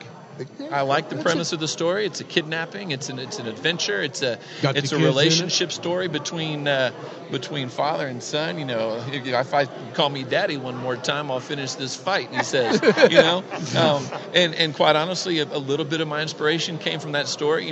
John Wayne has a dog in the story that he calls Dog. Oh, well, yeah. Rowdy comes across an animal on his journey that saves him from a wolf attack, and this dog just decides he's going to stick with Rowdy. Mm-hmm. And so he doesn't name him, he just calls him Dog. And so that's their relationship. Every time I come up with somebody's walking their dog or something like that, I go, hey dog. I start talking to Dog. And they know that's their name. Yeah. Yes, sir. That's great. No, but that's fun for me. What's on the horizon for you? Well, so right now I've got 3 Rowdy books in print. Wild and Mean, Sharp and Keen is book 1. Redemption is book 2. And Dead or Alive is book 3. Exciting news, though, is this month on the 14th, Rowdy Rescue will be released from Wolfpack Publishing. Wise Wolf Books, actually. Wise Wolf is the young adult imprint from Wolfpack Publishing. And then in April, we'll have a book out called To Catch a Killer.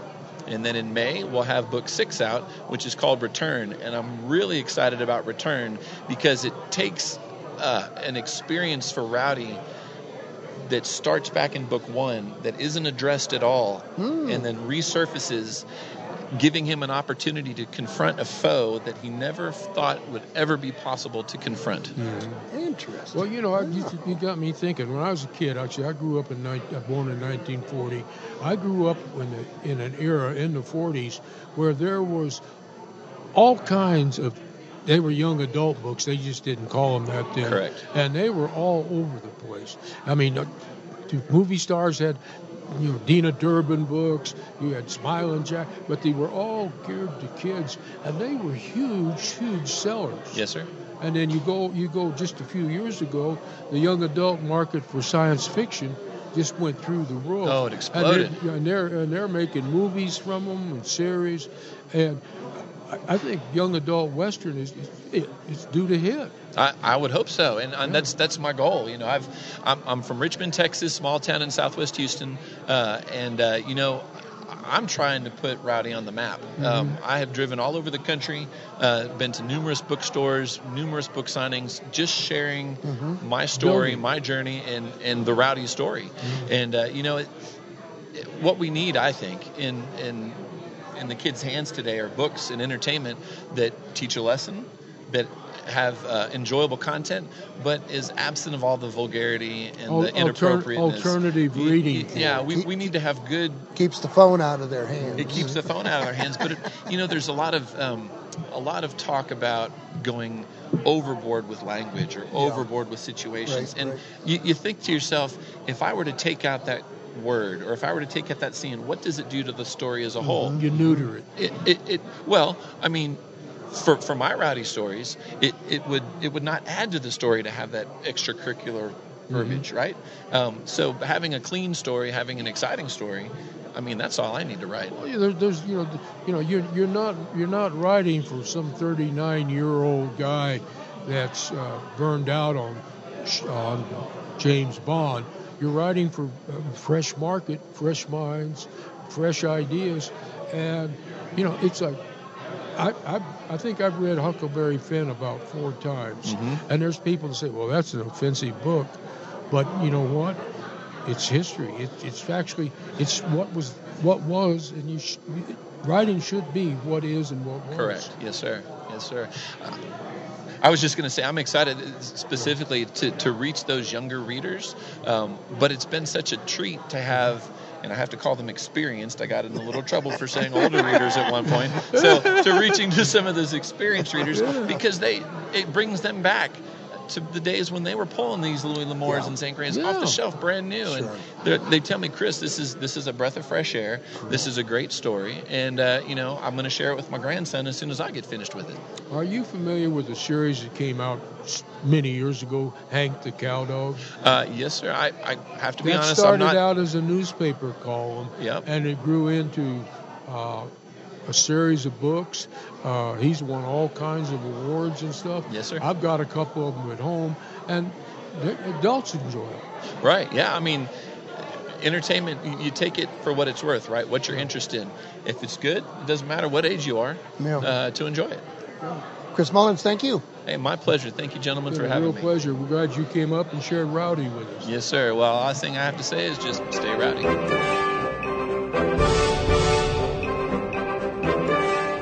We're back on Emil Franzi's Voices of the West. Harry Alexander Bunker de France. We're coming to you from the Tombstone Book Festival, the first annual. And with us now at our microphones is True West Magazine's Bob Bosbell. Good to be here, man. Welcome, sir. Yeah. In the flesh. In the flesh, man. We've had you on the phone before on the show. Glad to have you in person here. True West Magazine, we had Stuart on earlier. He was telling us you guys are celebrating your 70th anniversary. That is correct. That is excellent.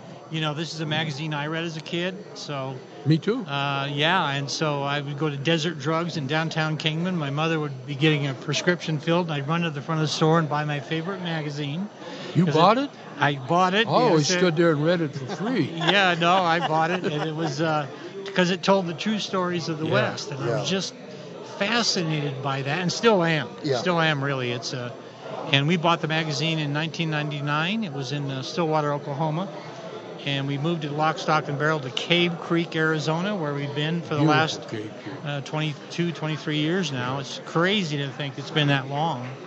but we're still having fun. You know, this I got to warn you. You know, Stuart was up here already, and he's a hard act to follow. I don't know what you mean by that, but he's a great editor. Oh, he is a great guy. Yeah, we love Stuart. Yeah. So you've got you have a new travel book out? No, it's a new book on real women of the Wild West. Oh, okay. Yeah. Okay. And it's Hellraisers and Trailblazers. I co-wrote it with Jana Bommersbach. We launched the project in January of 2020. Yeah. And we thought it was going to be just a wonderful cruise to the finish. And we landed, I don't even remember what happened. Slam dunk, Yeah, the pandemic hit, and oh man, it was horrible. And we had to work via Slack and Zoom, which I hate. And then printer didn't have any paper, and it was just really excruciating. And it's amazing that Janet and I are still friends. Although she said she'd never do another book with me, so that's how difficult it was. Wow. And but I'm so proud of the book. Yeah. And we've got all the women that deserve to be mentioned. Yeah. She went and found all these women that had, history had passed by and hadn't really featured them. And of course, all the stalwarts are in there: the Calamity Janes, and Nellie Cashman, the Big Nose Cates. Mm-hmm. They're all in there. But so is Martha Summerhays. Great book she wrote called Vanished Arizona. Yeah, you can't live in Arizona and not read that book. You have to read Vanished Arizona. It is so spectacular. The things that she wrote about being here in 1874. It's like reading, pardon me, it's like reading Tevis and yes. Arizona in 54, 1854 it was. I've got to commend you. I gave my cousin the Billy the Kid book for Christmas, and I had to keep one for myself. So, of course, yeah. But his lady, she listens to the show faithfully. She is fanatic. She loves the movies and stuff. That is her favorite book. And I grew up in Ruidoso, Lincoln County, and we consider ourselves Billy the Kid experts from 2 years old up. Yeah. And everybody says that's the best Billy the Kid book ever. Well, thank you. It's a passion for me, and I just love Billy the Kid, and I love that whole Lincoln County story. And if you're from there, one of my favorite quotes is, people say, well, how did the Lincoln County War happen? He said, well, there's an old saying, poor New Mexico, so far from heaven, so close to Texas. Exactly. Well, Texas invaded New Mexico and got their butts kicked. They just kept pushing people out. If you look at old maps of Texas, you'll see the counties starting to go across the state, and they just kept pushing out the bad ones, and they just kept going west, and they went right up into the Sacramento Mountains. Yes, he did. And if you take them out of that equation, there would be no Lincoln County War. What's your favorite Billy the Kid movie? Oh, that's a great question. I've probably seen half of them. There's been 65. Yeah. Okay. I think Pat Garrett and Billy the Kid, the Sam Peckinpah one with Chris Christopherson, is really emotionally good. I think Young Guns reinvented the genre. I love Young Guns. And what else is in there? What do you think of the Johnny Mac Brown one? That's my favorite. Well, Johnny Mac Brown one is surprising. They rebuilt Lincoln out in California there somewhere, and it surprisingly looks like what Lincoln looked like. They shot in Lincoln as well. Did they also? Yes. Yeah, I didn't know that. Yeah. No, now I didn't care for the new one. There's a new one out that was filmed in Canada. And the kid looked great. The miniseries. Yeah, the kid looked great, but I just, they opened up on the killing of Joe Grant, and it was so kind of lame to me, and I just couldn't. Sometimes I watch stuff and I go, I gotta watch. It's homework for me. I gotta be able. I'm looking at Yellowstone. I'm watching 1883, 1923. And my wife will say, she hates Westerns, by the way. And she had enough of them. Well, you know why she hates them? Because I'm the guy in the movie theater that stands up and says, no, they didn't have saddles like that in 1875. Sounds like Joe Dreyfus. Yeah, that's me. I'm that guy. That gun is wrong. Yeah, exactly. And so it drives my wife crazy. And so but she did like 1883. She said the writing by Taylor Sheridan I kept looking at her on the couch, and I'd go, "Honey, you're watching a Western here." And she'd go, "Yeah, shut up." She's breaking down. You're wearing her out. She has very distinctive tastes. It's the opposite with my wife. Every Friday night, it's Saddle Up, right?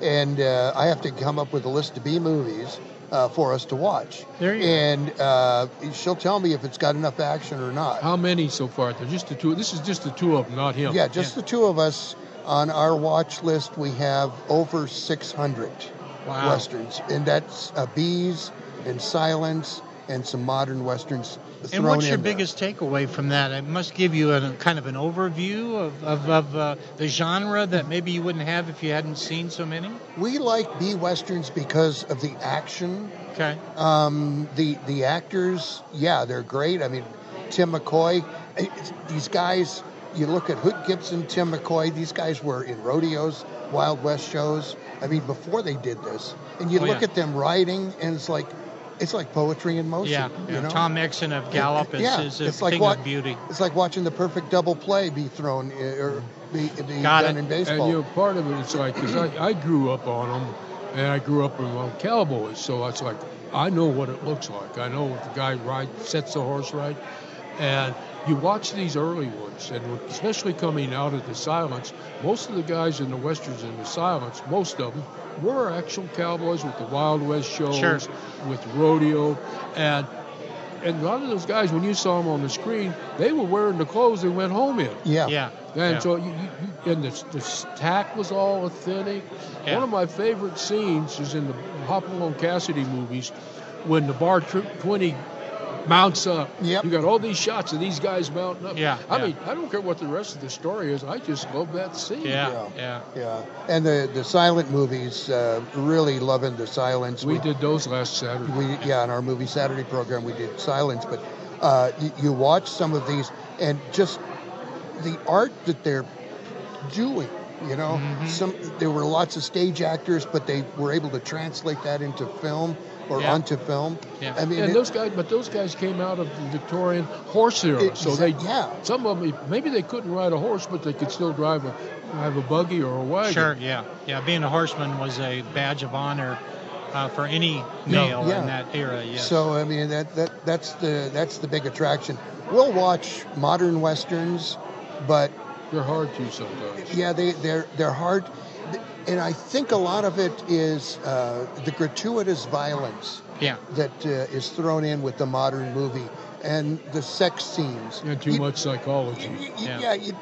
You don't need that to tell the story, I don't think. Yeah. And there's a way to tell it without having to show it. Yeah, look at Tombstone. That's a straight they told the story straight. There was nothing salacious about it, nothing outrageous. It was just good, straight storytelling.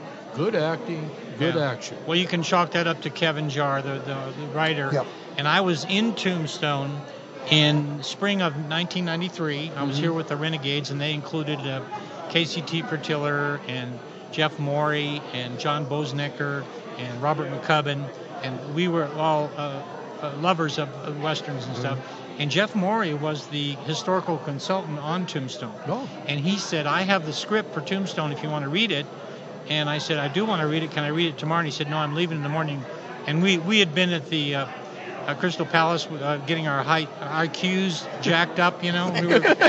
I was so smart. I can't tell you how smart I was. But anyway, we were going back to the Tombstone boarding house. You got a degree. Yeah, and Jeff said, if you're going to read that script, you got to read it tonight. So I went to my room. I was, 11 o'clock at night. I was tired. I didn't want to read it. I read the first page. I read the second page. I read the third page, and I read that whole script, and I put it down, and I said, if they film this will be the best Wyatt Earp movie about Tombstone I have ever seen. That's what I heard. And it was that stunning. Okay. Yeah. Now, a lot of that got cut because Kevin got fired. Yeah. And I was there the day he got fired. Yeah. Jeff asked me if I wanted to come out and visit the set, and I was doing a radio show in Scottsdale. I got off the air at 9, took my daughter, she was 8 at the time, and we drove down, picked up Jeff in Tucson, came down to Elgin. They were filming in Elgin up a side canyon, And we went up there, and there was Kurt Russell, Val Kilmer. There was all the principals. Buck Taylor was there. And they had this fight scene. And, I was sitting on a hill. I couldn't be there. And they said, no pictures. And so I had a camera on my neck. I said, fine. And so I'm sitting over there, and I'm watching. And the Earp posse rides up to these cowboys. And Wyatt Earp throws his hat to Doc Holliday, gets off, and then starts to fight in a Queensberry kind of a way. And I said, "Oh, this is so informed because Earp was he was the referee, he was a fight referee." Yep. And I thought, "Oh, this is so cool." And then Kurt Russell stepped in and he went pow pow. And he did the kind of a Hollywood, kind of fisticuffs. And Kevin Jarre, who was the director as well, came back in and went, no, he was like, he wanted to go do this Queensberry thing. I went home. I said, boy, it was great seeing it. The hats were fantastic. And I took a picture of him. He sat down, he came over and sat down next to Jeff Morey, and I just pulled the camera up and took it. And it turned out to be a very historic photo because he was fired that night for that scene, I heard later. And so the scene never made it into the movie. He was fired. But Kevin Jarre is the reason that movie rocks. Bob Bosbell, what is your favorite Western? I am a nut for weather. I like weather in movies. And it's the movies hate to do it because of continuity, Yep. If it rains and they film it, the next day is going to be sunny, then what are they going to do? How are they going to get the coverage? But one of the boldest movies to me is McCabe and Mrs. Miller. I love the weather in that is, you can see people's breath in the saloon. Mm-hmm. That's so amazing. And then at the end, they had to do a little fakery with the snow, but I love the snow. And I love the fact in McCabe and Mrs. Miller that the town's unfinished. They're building it. They're building it. Yeah. And there's this one scene where the windows, they haven't cut the windows yet, and so the board comes down. Yes. See, the problem in Hollywood is they hire these craftsmen to build the set, and they're not going to leave anything unfinished because that would be just unseemly as a carpenter. Yep. But in that movie, the town's being built. I just love that. That is excellent. You'll love this then. What about a month and a half ago on our Saturday show, Movie Saturday, we did snowy westerns. And I love that. We talked about it. I just love weather in movies. I think it's great. Bob Bosbell, thank you so much for stopping by. Well, it's my pleasure, guys, to shoot the crap with you. It was a real delight.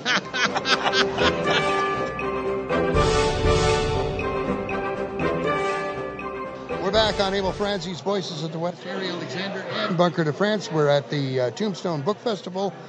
And right now at our microphone is... I'm Jana Boomersbach. I'm not going to say that 3 times. Just Jana is good. Jana's good enough.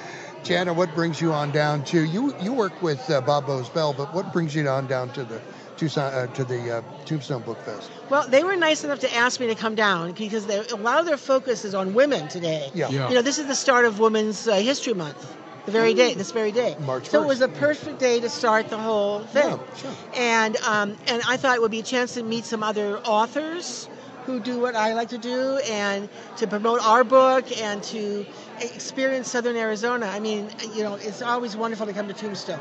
Excuse. You know Chris Enns? I know Chris Enns. Oh, she's a Isn't she phenomenal? Oh my God, she's fabulous. She's fabulous. I want every one of her books.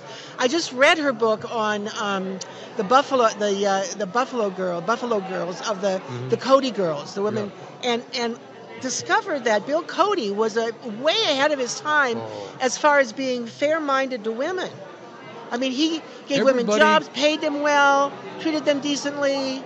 The Indians, the Mexicans, everybody got the same pay, the same accommodations, the same food. Wasn't that something? As the cowboys. I know, that was just, that guy, there's so much depth to that guy, and and he was an easy touch too. And I guess he was all the cowboys would borrow money from him. Yeah, I bet. I know. He ended up kind of poor at the very end, I think. He had a ranch over in Oracle, not far from here. Yep. And he played Santa Claus at Christmas time to the kids. So, I wrote a story about that. That was kind of cool. Yeah. But, that's one of the things that shows you that the West is a particularly fabulous place for women, And amazing women come out of the West. I say more amazing than any place else. But part of that is because there's some amazing men in the West. Yeah. And he was one of those amazing men. You know, last Sunday, Chris did a talk up at the Railroad Museum here in Tucson. And I love Chris. I had to be there. And it was so interesting because she was talking about the women, the role they played in the railroad. And it's just, you know, it's like, it's buried, you know, and it's so fascinating. Who would think it? I just heard her talk. She just spoke, and she's a fabulous speaker too. Yeah. And who would think that there were women that were so crucial to the success of the railroad? I mean, it's not like Hollywood portrays them. No, not at all. Well, you know, there was a woman that came up with the refrigerator car. It was a woman that came up with better seating on the trains. What's her name? I can't think of her name. It starts with the C. The architect that designed all the buildings up at the Grand Canyon. Oh, Coulter. Yeah. Coulter. You know, she designed the cars. She did? Yeah. Oh, my God. You know, the accoutrements, you know, the gild and the chandeliers. And the Pullman cars. Yeah. Oh, my gosh. Yeah. Yeah. The ladies were just, they were... It was so funny. She talked about when they used the ladies as telegraphers, and at first it was, oh no, you can't do it. They can't multitask, and someone said, well, have a baby and cook for a crew. Right. Yeah, I was going to say, excuse me, sir. Multitasking was invented by women. Yes.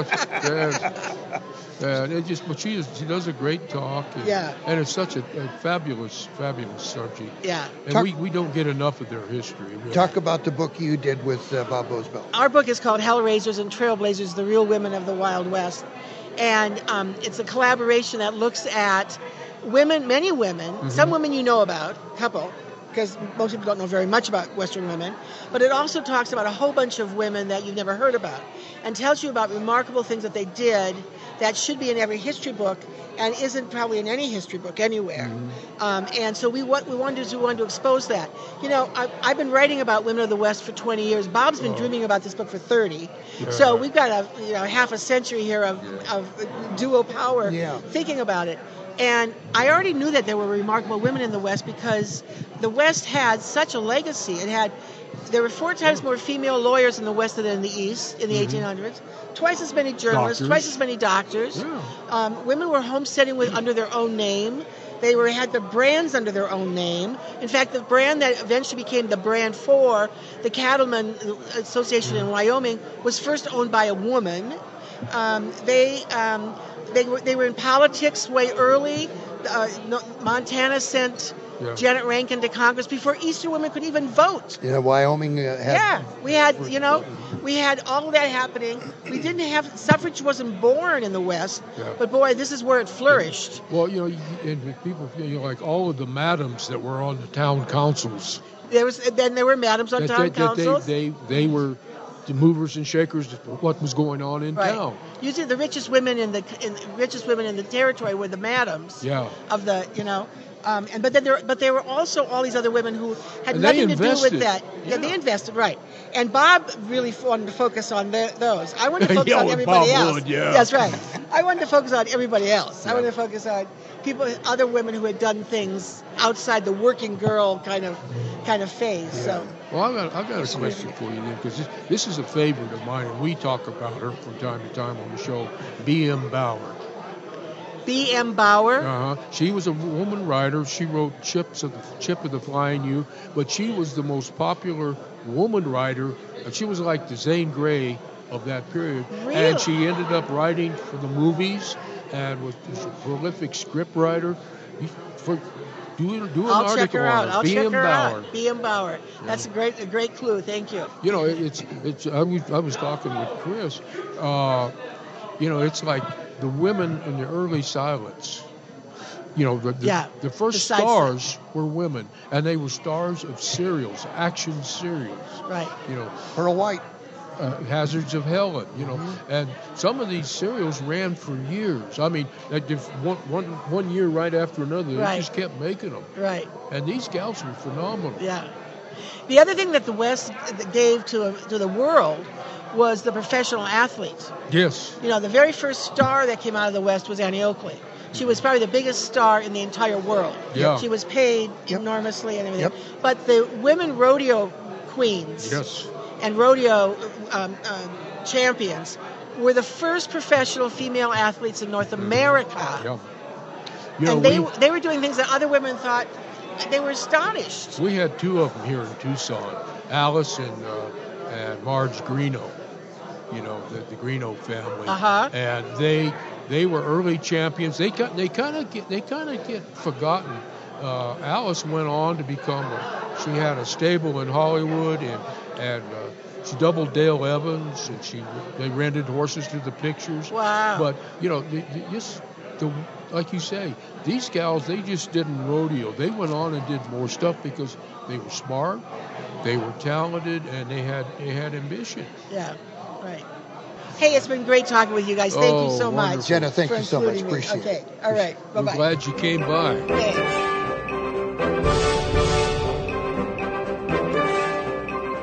We're back on Emil Franzi's Voices of the West. It's Harry Alexander, Bunker de France. And with us right now at the Tombstone Book Fest, it is Bill Markley. Howdy, Bill. Hi. Do I speak? Yeah, right in there. That's the microphone. Right there. That's called a microphone. Okay, yeah, thank you. You didn't have those back in the Old West. We had to shout. Yeah, megaphones. Yeah, right. How you be, sir? Good. It's been fun. Good event here at the first annual Tombstone Book Festival. And you're gearing up for the Tucson Book Fest, of course. That's right, yeah. Yep. How many books did you bring? A couple of thousand? A couple thousand. That's good. Well, you'll sell them all. He does good. I've watched him there. They call it the Great Wall of Markley. You know, I put all my books out and see what happens. Your own fortress. They buy them out of pity because... Don't let this man take these home. Well, I know. Buy a book for gas money. Yeah, right. He's got this trick. He puts a little dab of honey on the book. You don't even notice. They pick it up and then they can't get rid of it. Can't get it out of their hands. Look at that. How much is it? I got to take it home. Yeah. Boy, oh boy. You know, of all the tricks, man. He's the master. So, what's your latest book now, Geronimo? Actually, the latest is Wild Bill Hickok and Buffalo Bill Cody, Plainsmen of the Legendary West. Yep, we have that one, don't we? Yes, we did. Yeah, we had talked about that. We've had him on the show about that. Yeah, okay, I remember now that. You remember this guy. Yeah. What does he do? He's a writer. A writer, A writer, not writer. Oh, okay. Well, he does both. Yes, he does, actually. He does those. And I'll tell you, it was probably the most fun book I did. Of all the books I've done, because I love these two Bills, and they're quite the characters. So it was fun. It's a great concept of pairing, you know. Yeah. Like what was the other one before that? Well, Geronimo and Sitting Bull. I love that one because two very, very different American Indians, two very different cultures. Right. But the parallels and the influence that their being here had upon America. Yeah, as I was, I just got done giving a presentation, but I said that we all know that the federal government treated, the tribes shabbily, but and you can read that in certain books, but when you have the government doing it to two tribes that are not even close together, side by side, you really see what was going on at the time. And some of the same people were doing the same things to the Hunkpapa Lakota as they were to the Chiricahua. Crook and Sheridan and Sheridan. I mean, they're and on the record what they thought about the Indian. Right. Which they didn't realize posterity a couple hundred years later. People were going, whoa, these guys weren't so cool. I mean, what was, to me, what was really bad was they would tell them or promise them anything to get them to surrender. And then after they surrendered, the federal government reneged on the promises. Because they had to take everything to Congress, and Congress said, well, we're not going to do that. We're not going to spend that money. Well, the tribes have gotten the last laugh on the federal government now, I think, with the number of casinos that are and we're operated. getting a third one in Tucson now. Yes. Okay. Yeah, so I think it's great. The Yaqui, it's a piece of land down by, it was always the traditional Yaqui reservation, which the only reason they got it was a rich rancher in the early 1900s gave them the land. Oh, okay. And they petitioned Congress and finally got the reservation status. And this new piece where the new casino's going in is a piece of land between them and the freeway that they picked up. And now that's part of the reservation, and we got a new casino going. New casino right off the freeway. Boy, oh boy, location. You know, I'm glad because I'm mixed blood. Okay. And it comes out more because I'm Basque, Cherokee, Powhatan, and some what I call Euro trash blood. So how else have you been doing? Just keeping up with what's going on? Yeah. My latest writing project, which I just started with, a new publisher, Far Country Press up in Montana. I'm doing the Life and Times of Jim Bridger. Ooh, so that's going to be fun to do. Mountain Men is such a great hero. Oh yeah, and what's kind of funny, you know, some people have asked me, well, what are you doing? I'm going, Jim Bridger, and I get this blank look on their face. And it's like, you know, who's Jim Bridger? And I go, well, you don't know Jim Bridger, you know. But I mean, for people that might be listening in, of course, he was in the fur trade, trapping beaver and that sort of thing. But he was also a great explorer, and he discovered the Great Salt Lake and South Pass and a whole bunch of other places. Well, he and Carson and who else? You got guys like Fremont, Bridger. You're thinking Jedediah Smith and Tom Fitzpatrick, and I mean, and those are just the guys that have been written about. Yeah. And what's interesting with Bridger was he never learned to read or write. I mean, he couldn't even write his own name.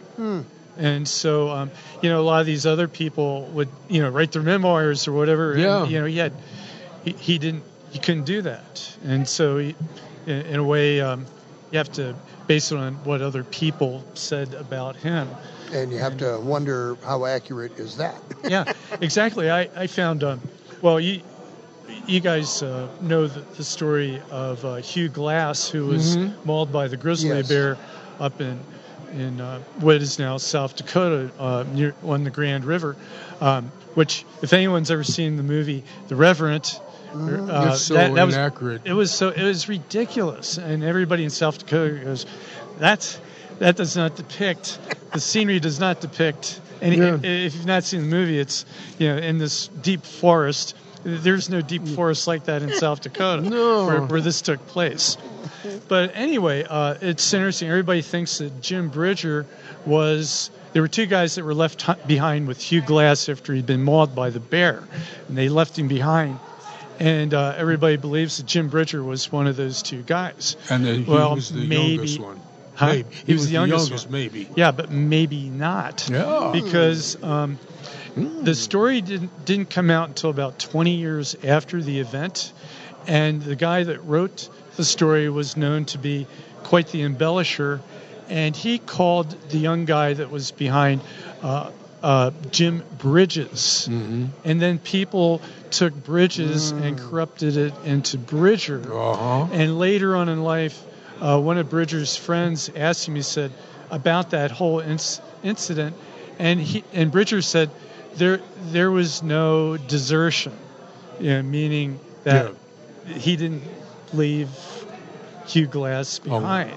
So, and there's very little information on that whole account. And as time is going on, as things happen, legends, things get encrusted upon the legend and stuff. The stuff that you're looking for with this particular project, again, there's how much has been written about it? How are you able to research this? There's a couple good books out there on Jim Bridger already, but what I like to do is I find a good, and this is how I do everything. Find a good biography, and then go look at that and person's sources, and then go back and go to those particular sources.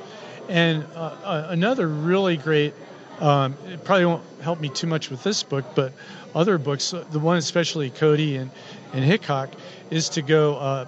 It's called newspapers.com. Right. And you can go. You can go in there and you can get just about any old paper. Newspaper accounts of the day. In the day. Those guys were so well documented in the media of their day. Yeah, after a while, after they became famous, it's like, man, they couldn't sneeze, and they're right and then about they started embellishing them.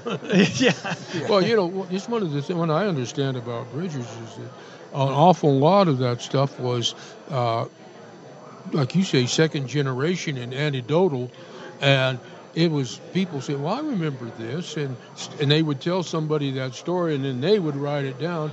And we all know that reporters always like it a little bit. Well, it was a badger. No, that doesn't. A bear. That sounds better than a badger. And that's what happens. Yeah. There's a great story about Wild Bill Hickok, long before he was shot in Deadwood, but. After he had, I don't have my material in front of me. My brain, I don't remember anything all that well. That's why I write, because I can't remember anything. And you have a computer with data on it. Yeah, but when Hickok was marshal in Abilene, I think it was, he shot and killed Phil Cole there, and Texans were after him. I mean, they followed him on a train one time. Well, anyway, I think it was the early 1870s. There was a report that Texans had tracked Hickok down in Dodge City and shot and killed him in a bar. And it was a very detailed account.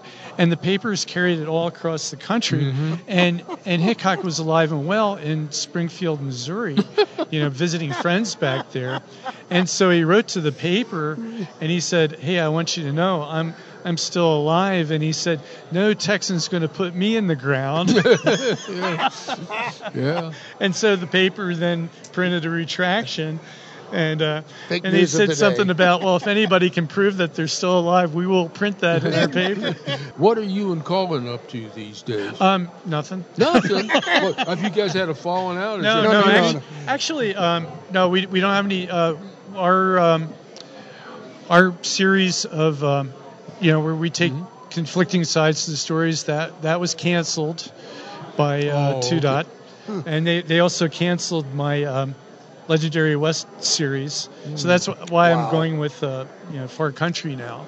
So I'm fine with that. It's good. I was thinking you guys should do like who was the better cowboy, Gene Autry or Roy Rogers? Ooh, yeah. Well, but what we are doing is we're going to be in Deadwood. I'm not sure the exact date, but August of this year. I think it's like around August 15th, whatever that weekend is. We're going to be presenting in Deadwood and just do a live back and forth on the various topics that we've covered. So how cool! Yeah, so that'll be fun to do. Are you going to record it or get a record of it? That'd be cool. I have to double check with that. Yeah, see if they're going to do a video of it. Yeah, Deadwood History Inc. is going to do that for us. So that should be fun. Cool. Bill Markley, thank you so much. Yeah, well, thank you guys for having me here. It's been a blast, and it's great to see you guys. We're back now on Able Friends, these Voices of the West. Harry Alexander and Bunker de France.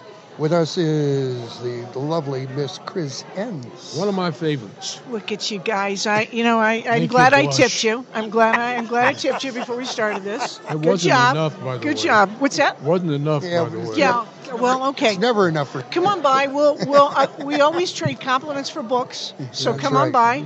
And I want to say, unfortunately, we're radio and not TV, because you look resplendent in your white Victorian gown. Indeed. Well, thank you. That is in honor of, it's Women's History Month, and my new book that comes out this month in paperback. It came out, it came out in 2020, just in time for COVID. Isn't that lovely? We worked so hard on a book, and it comes out.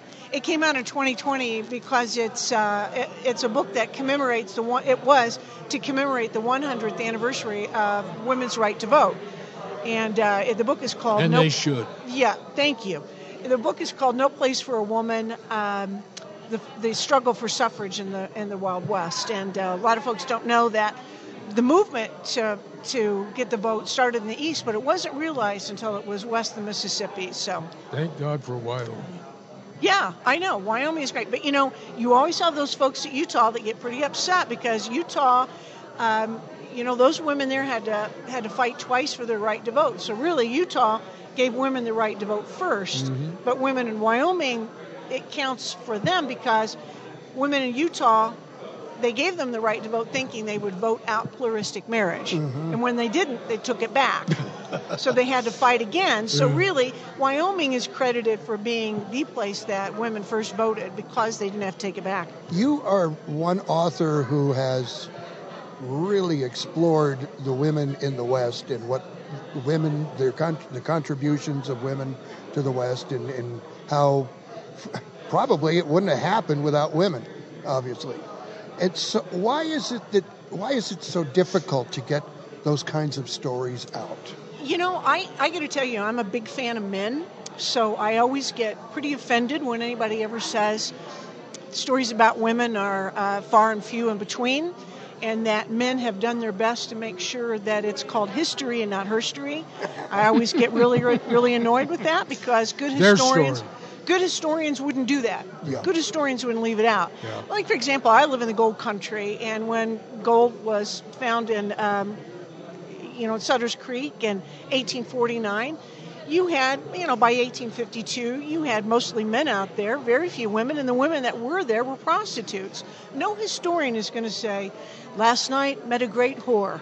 No one's doing that, Yeah. So the stories of women, or I married a. Yeah, the stories of women are out there, and their contribution are there. Just like the gold that the men came to dig for, you have to dig for it. I mean, when the gold rush happened, they told people it's very easy. All you have to do is bring a spoon. That's how easy it is. Right. Just like finding stories about women, you got to dig for it, and they're there. It's like you said at your talks on Sunday. Letters and journals. Lots of letters and journals, and men were very respectful of women. That's right. That's what I was talking about on Sunday at the Railroad Museum in Tucson. I was talking about the fact that a lot of the information that you read, the journals and the diaries that men wrote about women, they always referred to them by the person that they were married to. Such, for example, Mrs. Benjamin Kelsey. Mm-hmm. They didn't do that because they were being jerks and, we just will leave a woman's first name out. They didn't do it for that reason. It was Victorian times. That was a very proper way. Yeah. But, you get into 2023, and every time you hear somebody talk about it, it's like, men just didn't want women. That's just baloney. I'm sorry. That's right. I've used the word baloney on your show, ladies and gentlemen. You used the B word. I have. I have. Oh my God. I just get my back up about that because I think that it's unfair. I think it's unfair. It's so funny because I love anything old, and I read old newspapers, but. Well, that's why I'm on the show, and you like me. So, we're doing well. We're doing well. You're a babe in many ways. We're spring chickens. But growing up in Ruidoso, we had a small town paper. And I can remember, this is now going back into the 1950s when I'm in high school. And their small town papers, the ladies had a sewing thing, the ladies had a bake sale. And it wasn't Chris Enns and her friends did it. It was Mrs. Enns and the ladies. That's absolutely correct. Because that was the mores and the way things was done there. Right. It was the proper way of doing things. And I mean, sincerely, I am on my 56th book about women of the American frontier. The stories are out there. Mm-hmm. They're not, men haven't purposely said, let's just not put anything down about them, for goodness sake. They're there. And now it's 2023, and if they're not there, it is incumbent upon those women writers to bring that out. Mm-hmm. If you think that that's happened, you got to tell that story. And speaking of women that have not been written about, you have a book coming about the rodeo women. Yes, that's right. It's called Along Came a Cowgirl, the iconic women of the rodeos and Wild West shows. It was such a kick in the pants to do because those women, they rode in rodeos and did things in rodeos that men said, you can't do that. You can't bulldog. Yeah. Bulldogging is tough. Because bulldogging is jumping off a horse onto the back of the head of a steer, twisting its horns until it lays down. And they it's said called a women big can't do man that. sport. Yeah. And they said women couldn't do it. But Fox Hastings and other women like Fox said, I can do that. I'm going to do that. It's a matter of leverage. Yeah, and they did. They were some of, but it's funny. They were some of the best saddle bronc riders. But people don't realize that most of the good saddle bronc riders are small frame people. Right, and what was interesting about working on this book is to see that these women went from rodeos, went from Wild West shows and rodeos, right into being stunt people for the very first silent films. Right. Yeah. And women did things that men didn't want to do. Buffalo Women Bill said, had them. I can do it. Buffalo Bill had the ladies in the Wild West show. Yeah, but they were doing men. They dressed as the men and do the men's stuff. That's right. The Perry sisters were two women that did that exact same thing. They would come out dressed as men.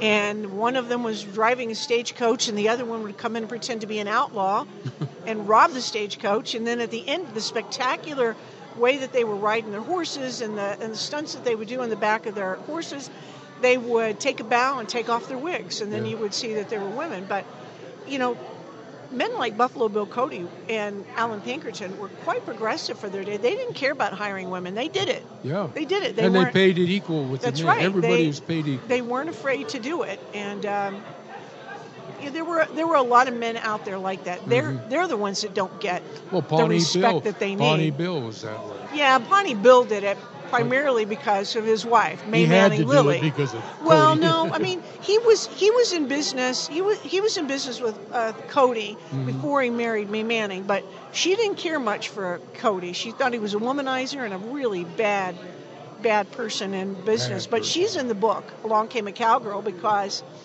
May Manning lost a child early on in her marriage to Pawnee Bill.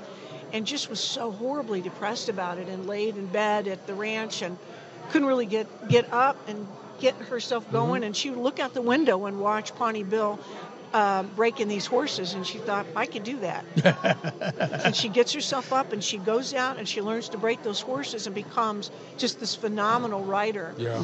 And in the book, I have a photo of one of the very first posters that was done by May Manning Lilly for the Cody show, where she is looking at the camera pointing a gun. And it's the very first type of poster done like this because everywhere you go in the room, the gun seems to follow you. Wow. And there had never been a poster done like that until May Manning. Interesting. So, Chris, since your tenure as president of Western Riders has ended, you've got so much more time now. I do. But I took over as executive director of the Will Rogers Medallion Award. Okay. And so that's you just can't step back fast enough.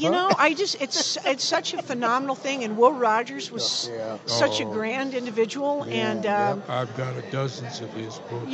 He just in all our books, every submission has to live up to the Rogers standard. So I had the opportunity to tour the Will Rogers house in California. Todd Roberts took me there, and oh my God, it was just so cool.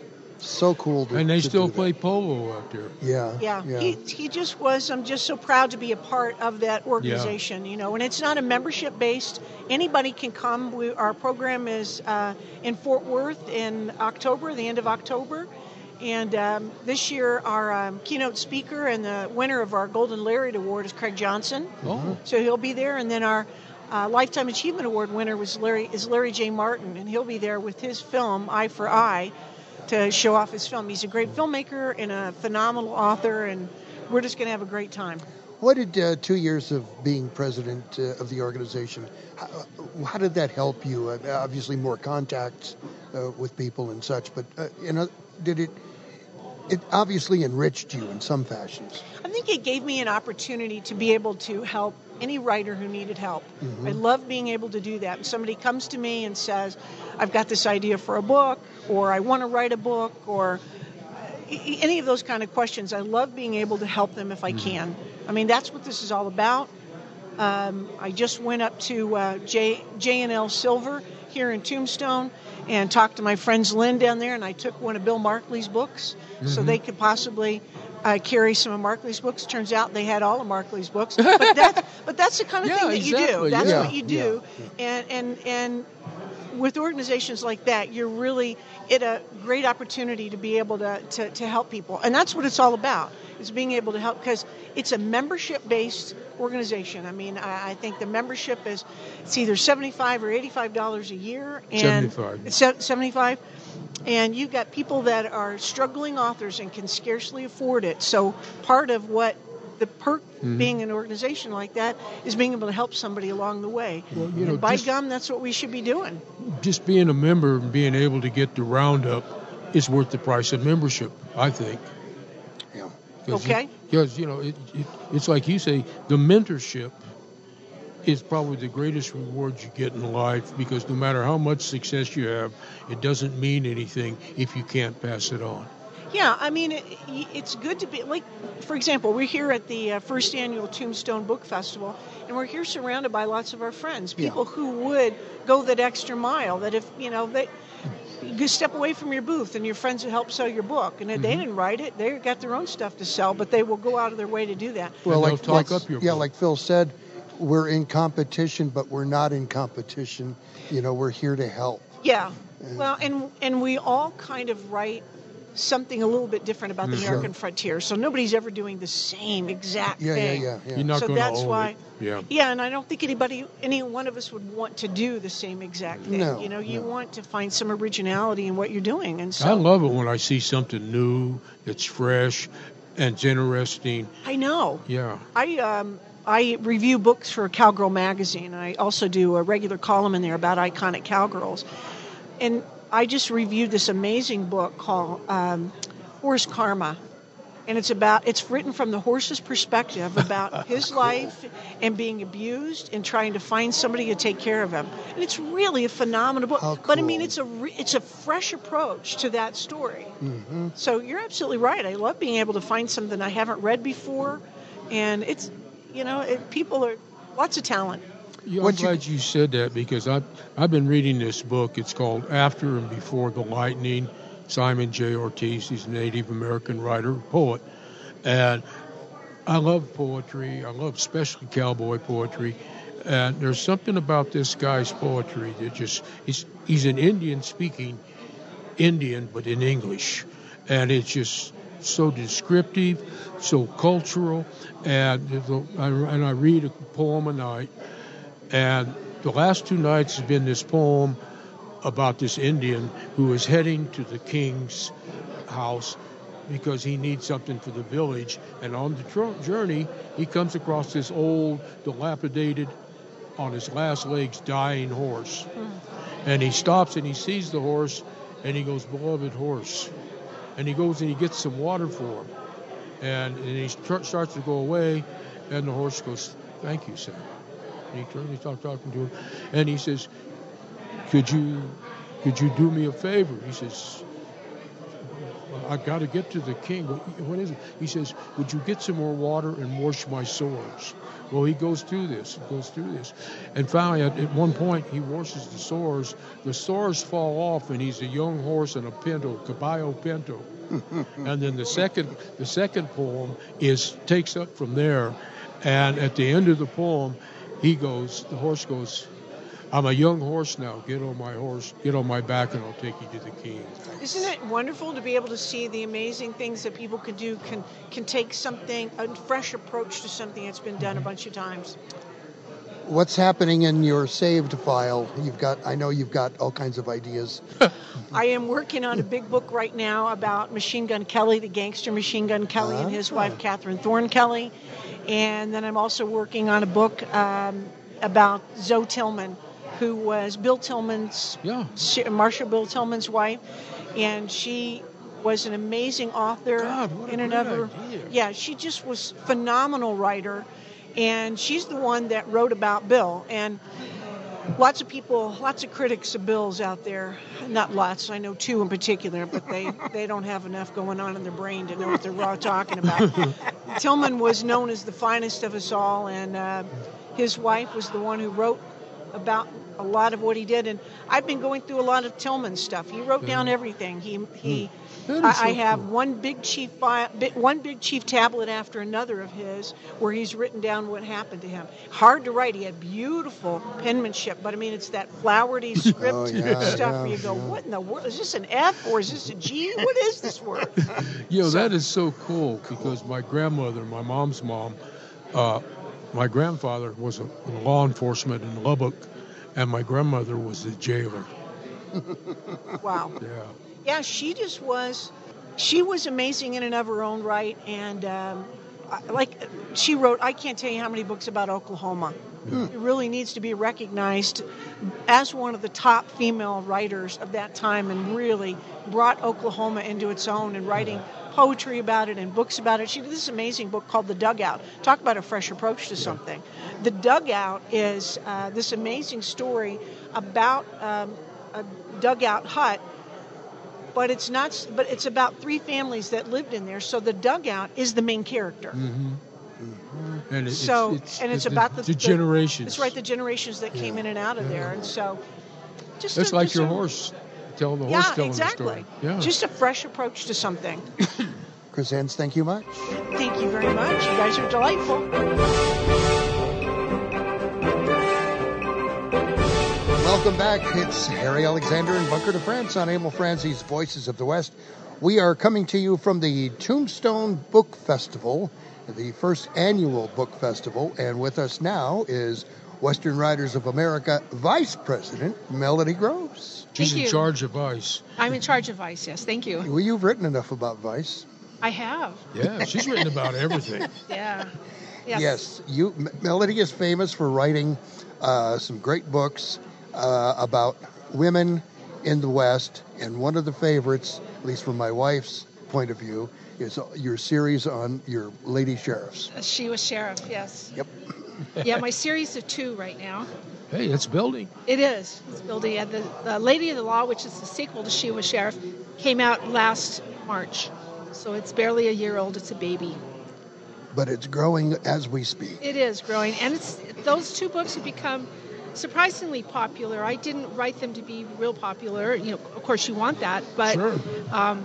People, for some reason, it resonates with people because it's set in California in 1872, and this woman who's a 30-something spinster doesn't really have anything to do in particular. Her dad is the bank president, and she keeps house, and she's pretty bored with the whole thing. And she is waiting to go off with her white knight and have a house, get married, have a house, kids, things like that, and it just isn't happening. She's still waiting, and this guy is gone, and has written her a time or 2 and said, "Hey, keep the faith. I'll be back." Isn't it about time? Yeah. Right. So it's a little tiny town. I'm telling you all this. It's a little tiny town in Northern California, and nothing ever happens. It's about 700 people. Nothing ever happens. So the 3 town councilors, who are all business owners, are saying, we need to bring more people in because nobody's buying anything. Nobody knows who we are. So conveniently, the old sheriff has gone fishing and just didn't bother to come back. So got pulled in the river. Yeah, so they said, hey, how about Maud Overstreet? She's not doing anything. She's relatively smart. She went to school. And she would be a good sheriff until we can elect a real one. So let's talk her into it. So they talk her into it. Well, what they didn't count on was that she has spunk and gumption. What she didn't count on was that she needed to carry a gun and had never carried a gun, much less shot one. She learns how to shoot a gun and a rifle, a shotgun. She learns she'd never been in a saloon. She went in and started learning how to drink whiskey, which was interesting, and beer. And can I meet her? Bunker's looking for someone. Yeah, she's a great gal. She really is. I don't want to say she's based on me, but we had a couple of things that were similar. Though, huh? You went to school, right? Yeah, we went to school together. Was she a bull rider? She was not a bull rider, but she learned how to ride a horse. There you go. And then she learned how to drive a stagecoach because the guy who was driving the mail wagon got sick, and so she had to go do it. So she learns. Oh, and then she becomes the head of a posse. On the job training. On the job training. For sure. Yeah. Wow. Well, you know, one of the neat things about the book, I'm not familiar with the second one, but the first one is how the ladies of the town, because of her, start flowering. Uh-huh. And they start taking positions of prominence. Yeah. Right. And that is so neat. Yeah, and they kind of the men blame her.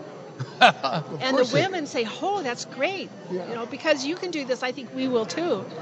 Yeah, so yeah. So, as in your position as the vice president of the Western Riders of America, that's the vice president's job usually is you're the president in training, and basically you do all the work. Well, fortunately, that's what you're finding out, right? Actually, fortunately, I'm not doing all of the work. I'm doing more than I thought I was going to.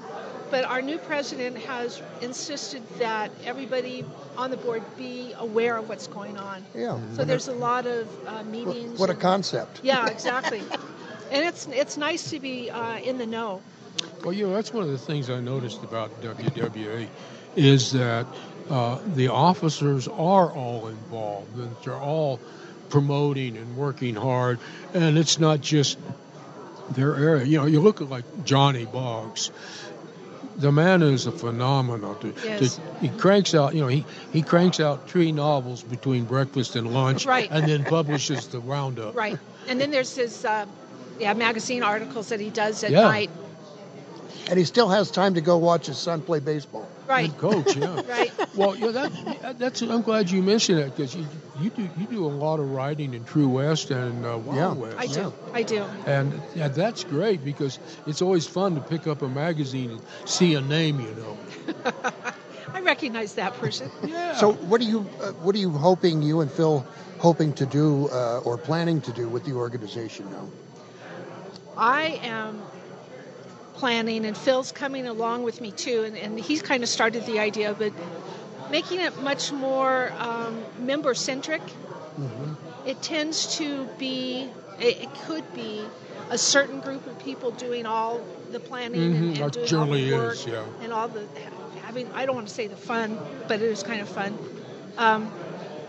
We really want to move it along to where it's members are taking care of other members, and it's not just the board taking care of the members. Yeah, it's like a mentoring type thing. One thing we've started, which was really interesting, is actually one of the gentlemen is here today.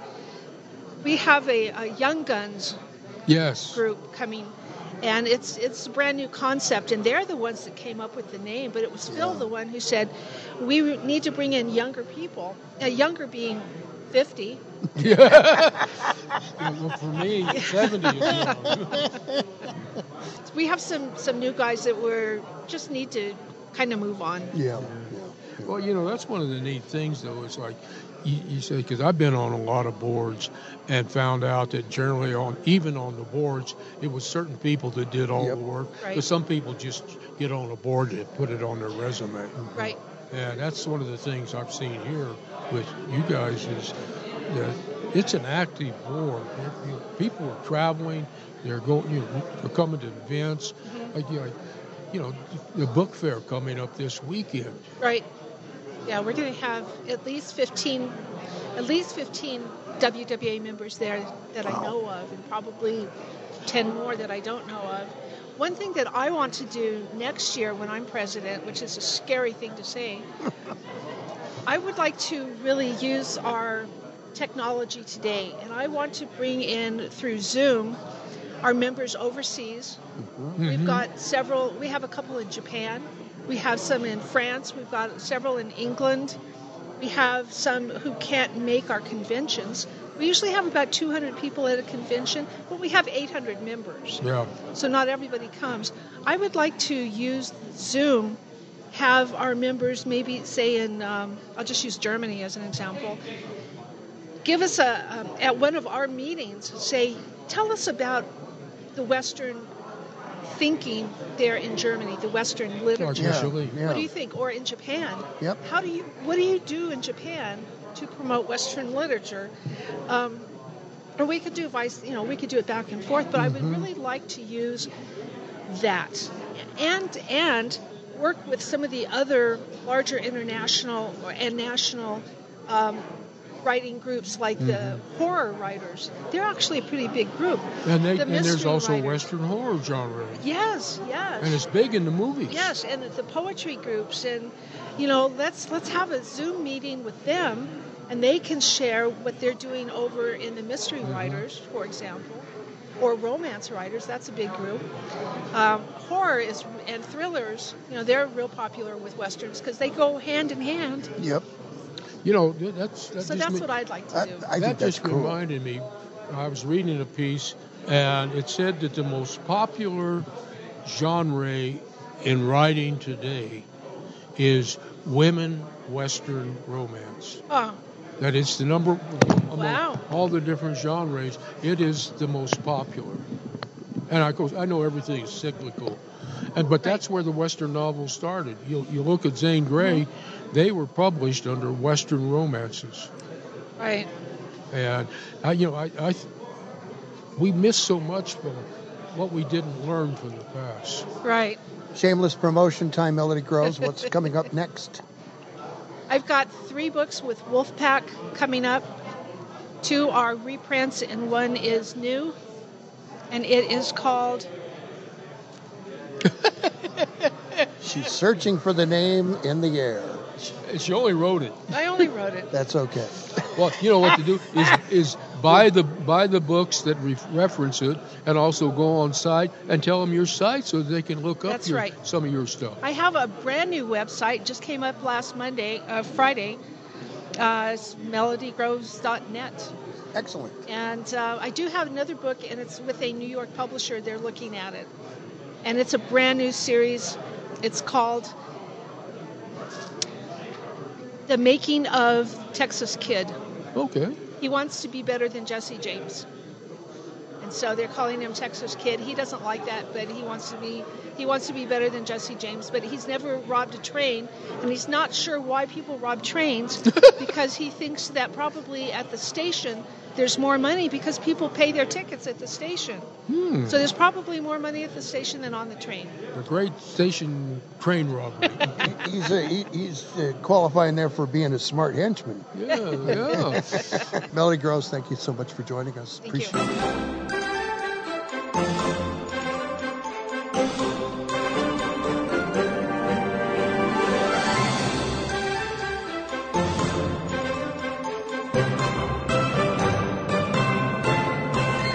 Thanks for listening to Emil Franzi's Voices of the West.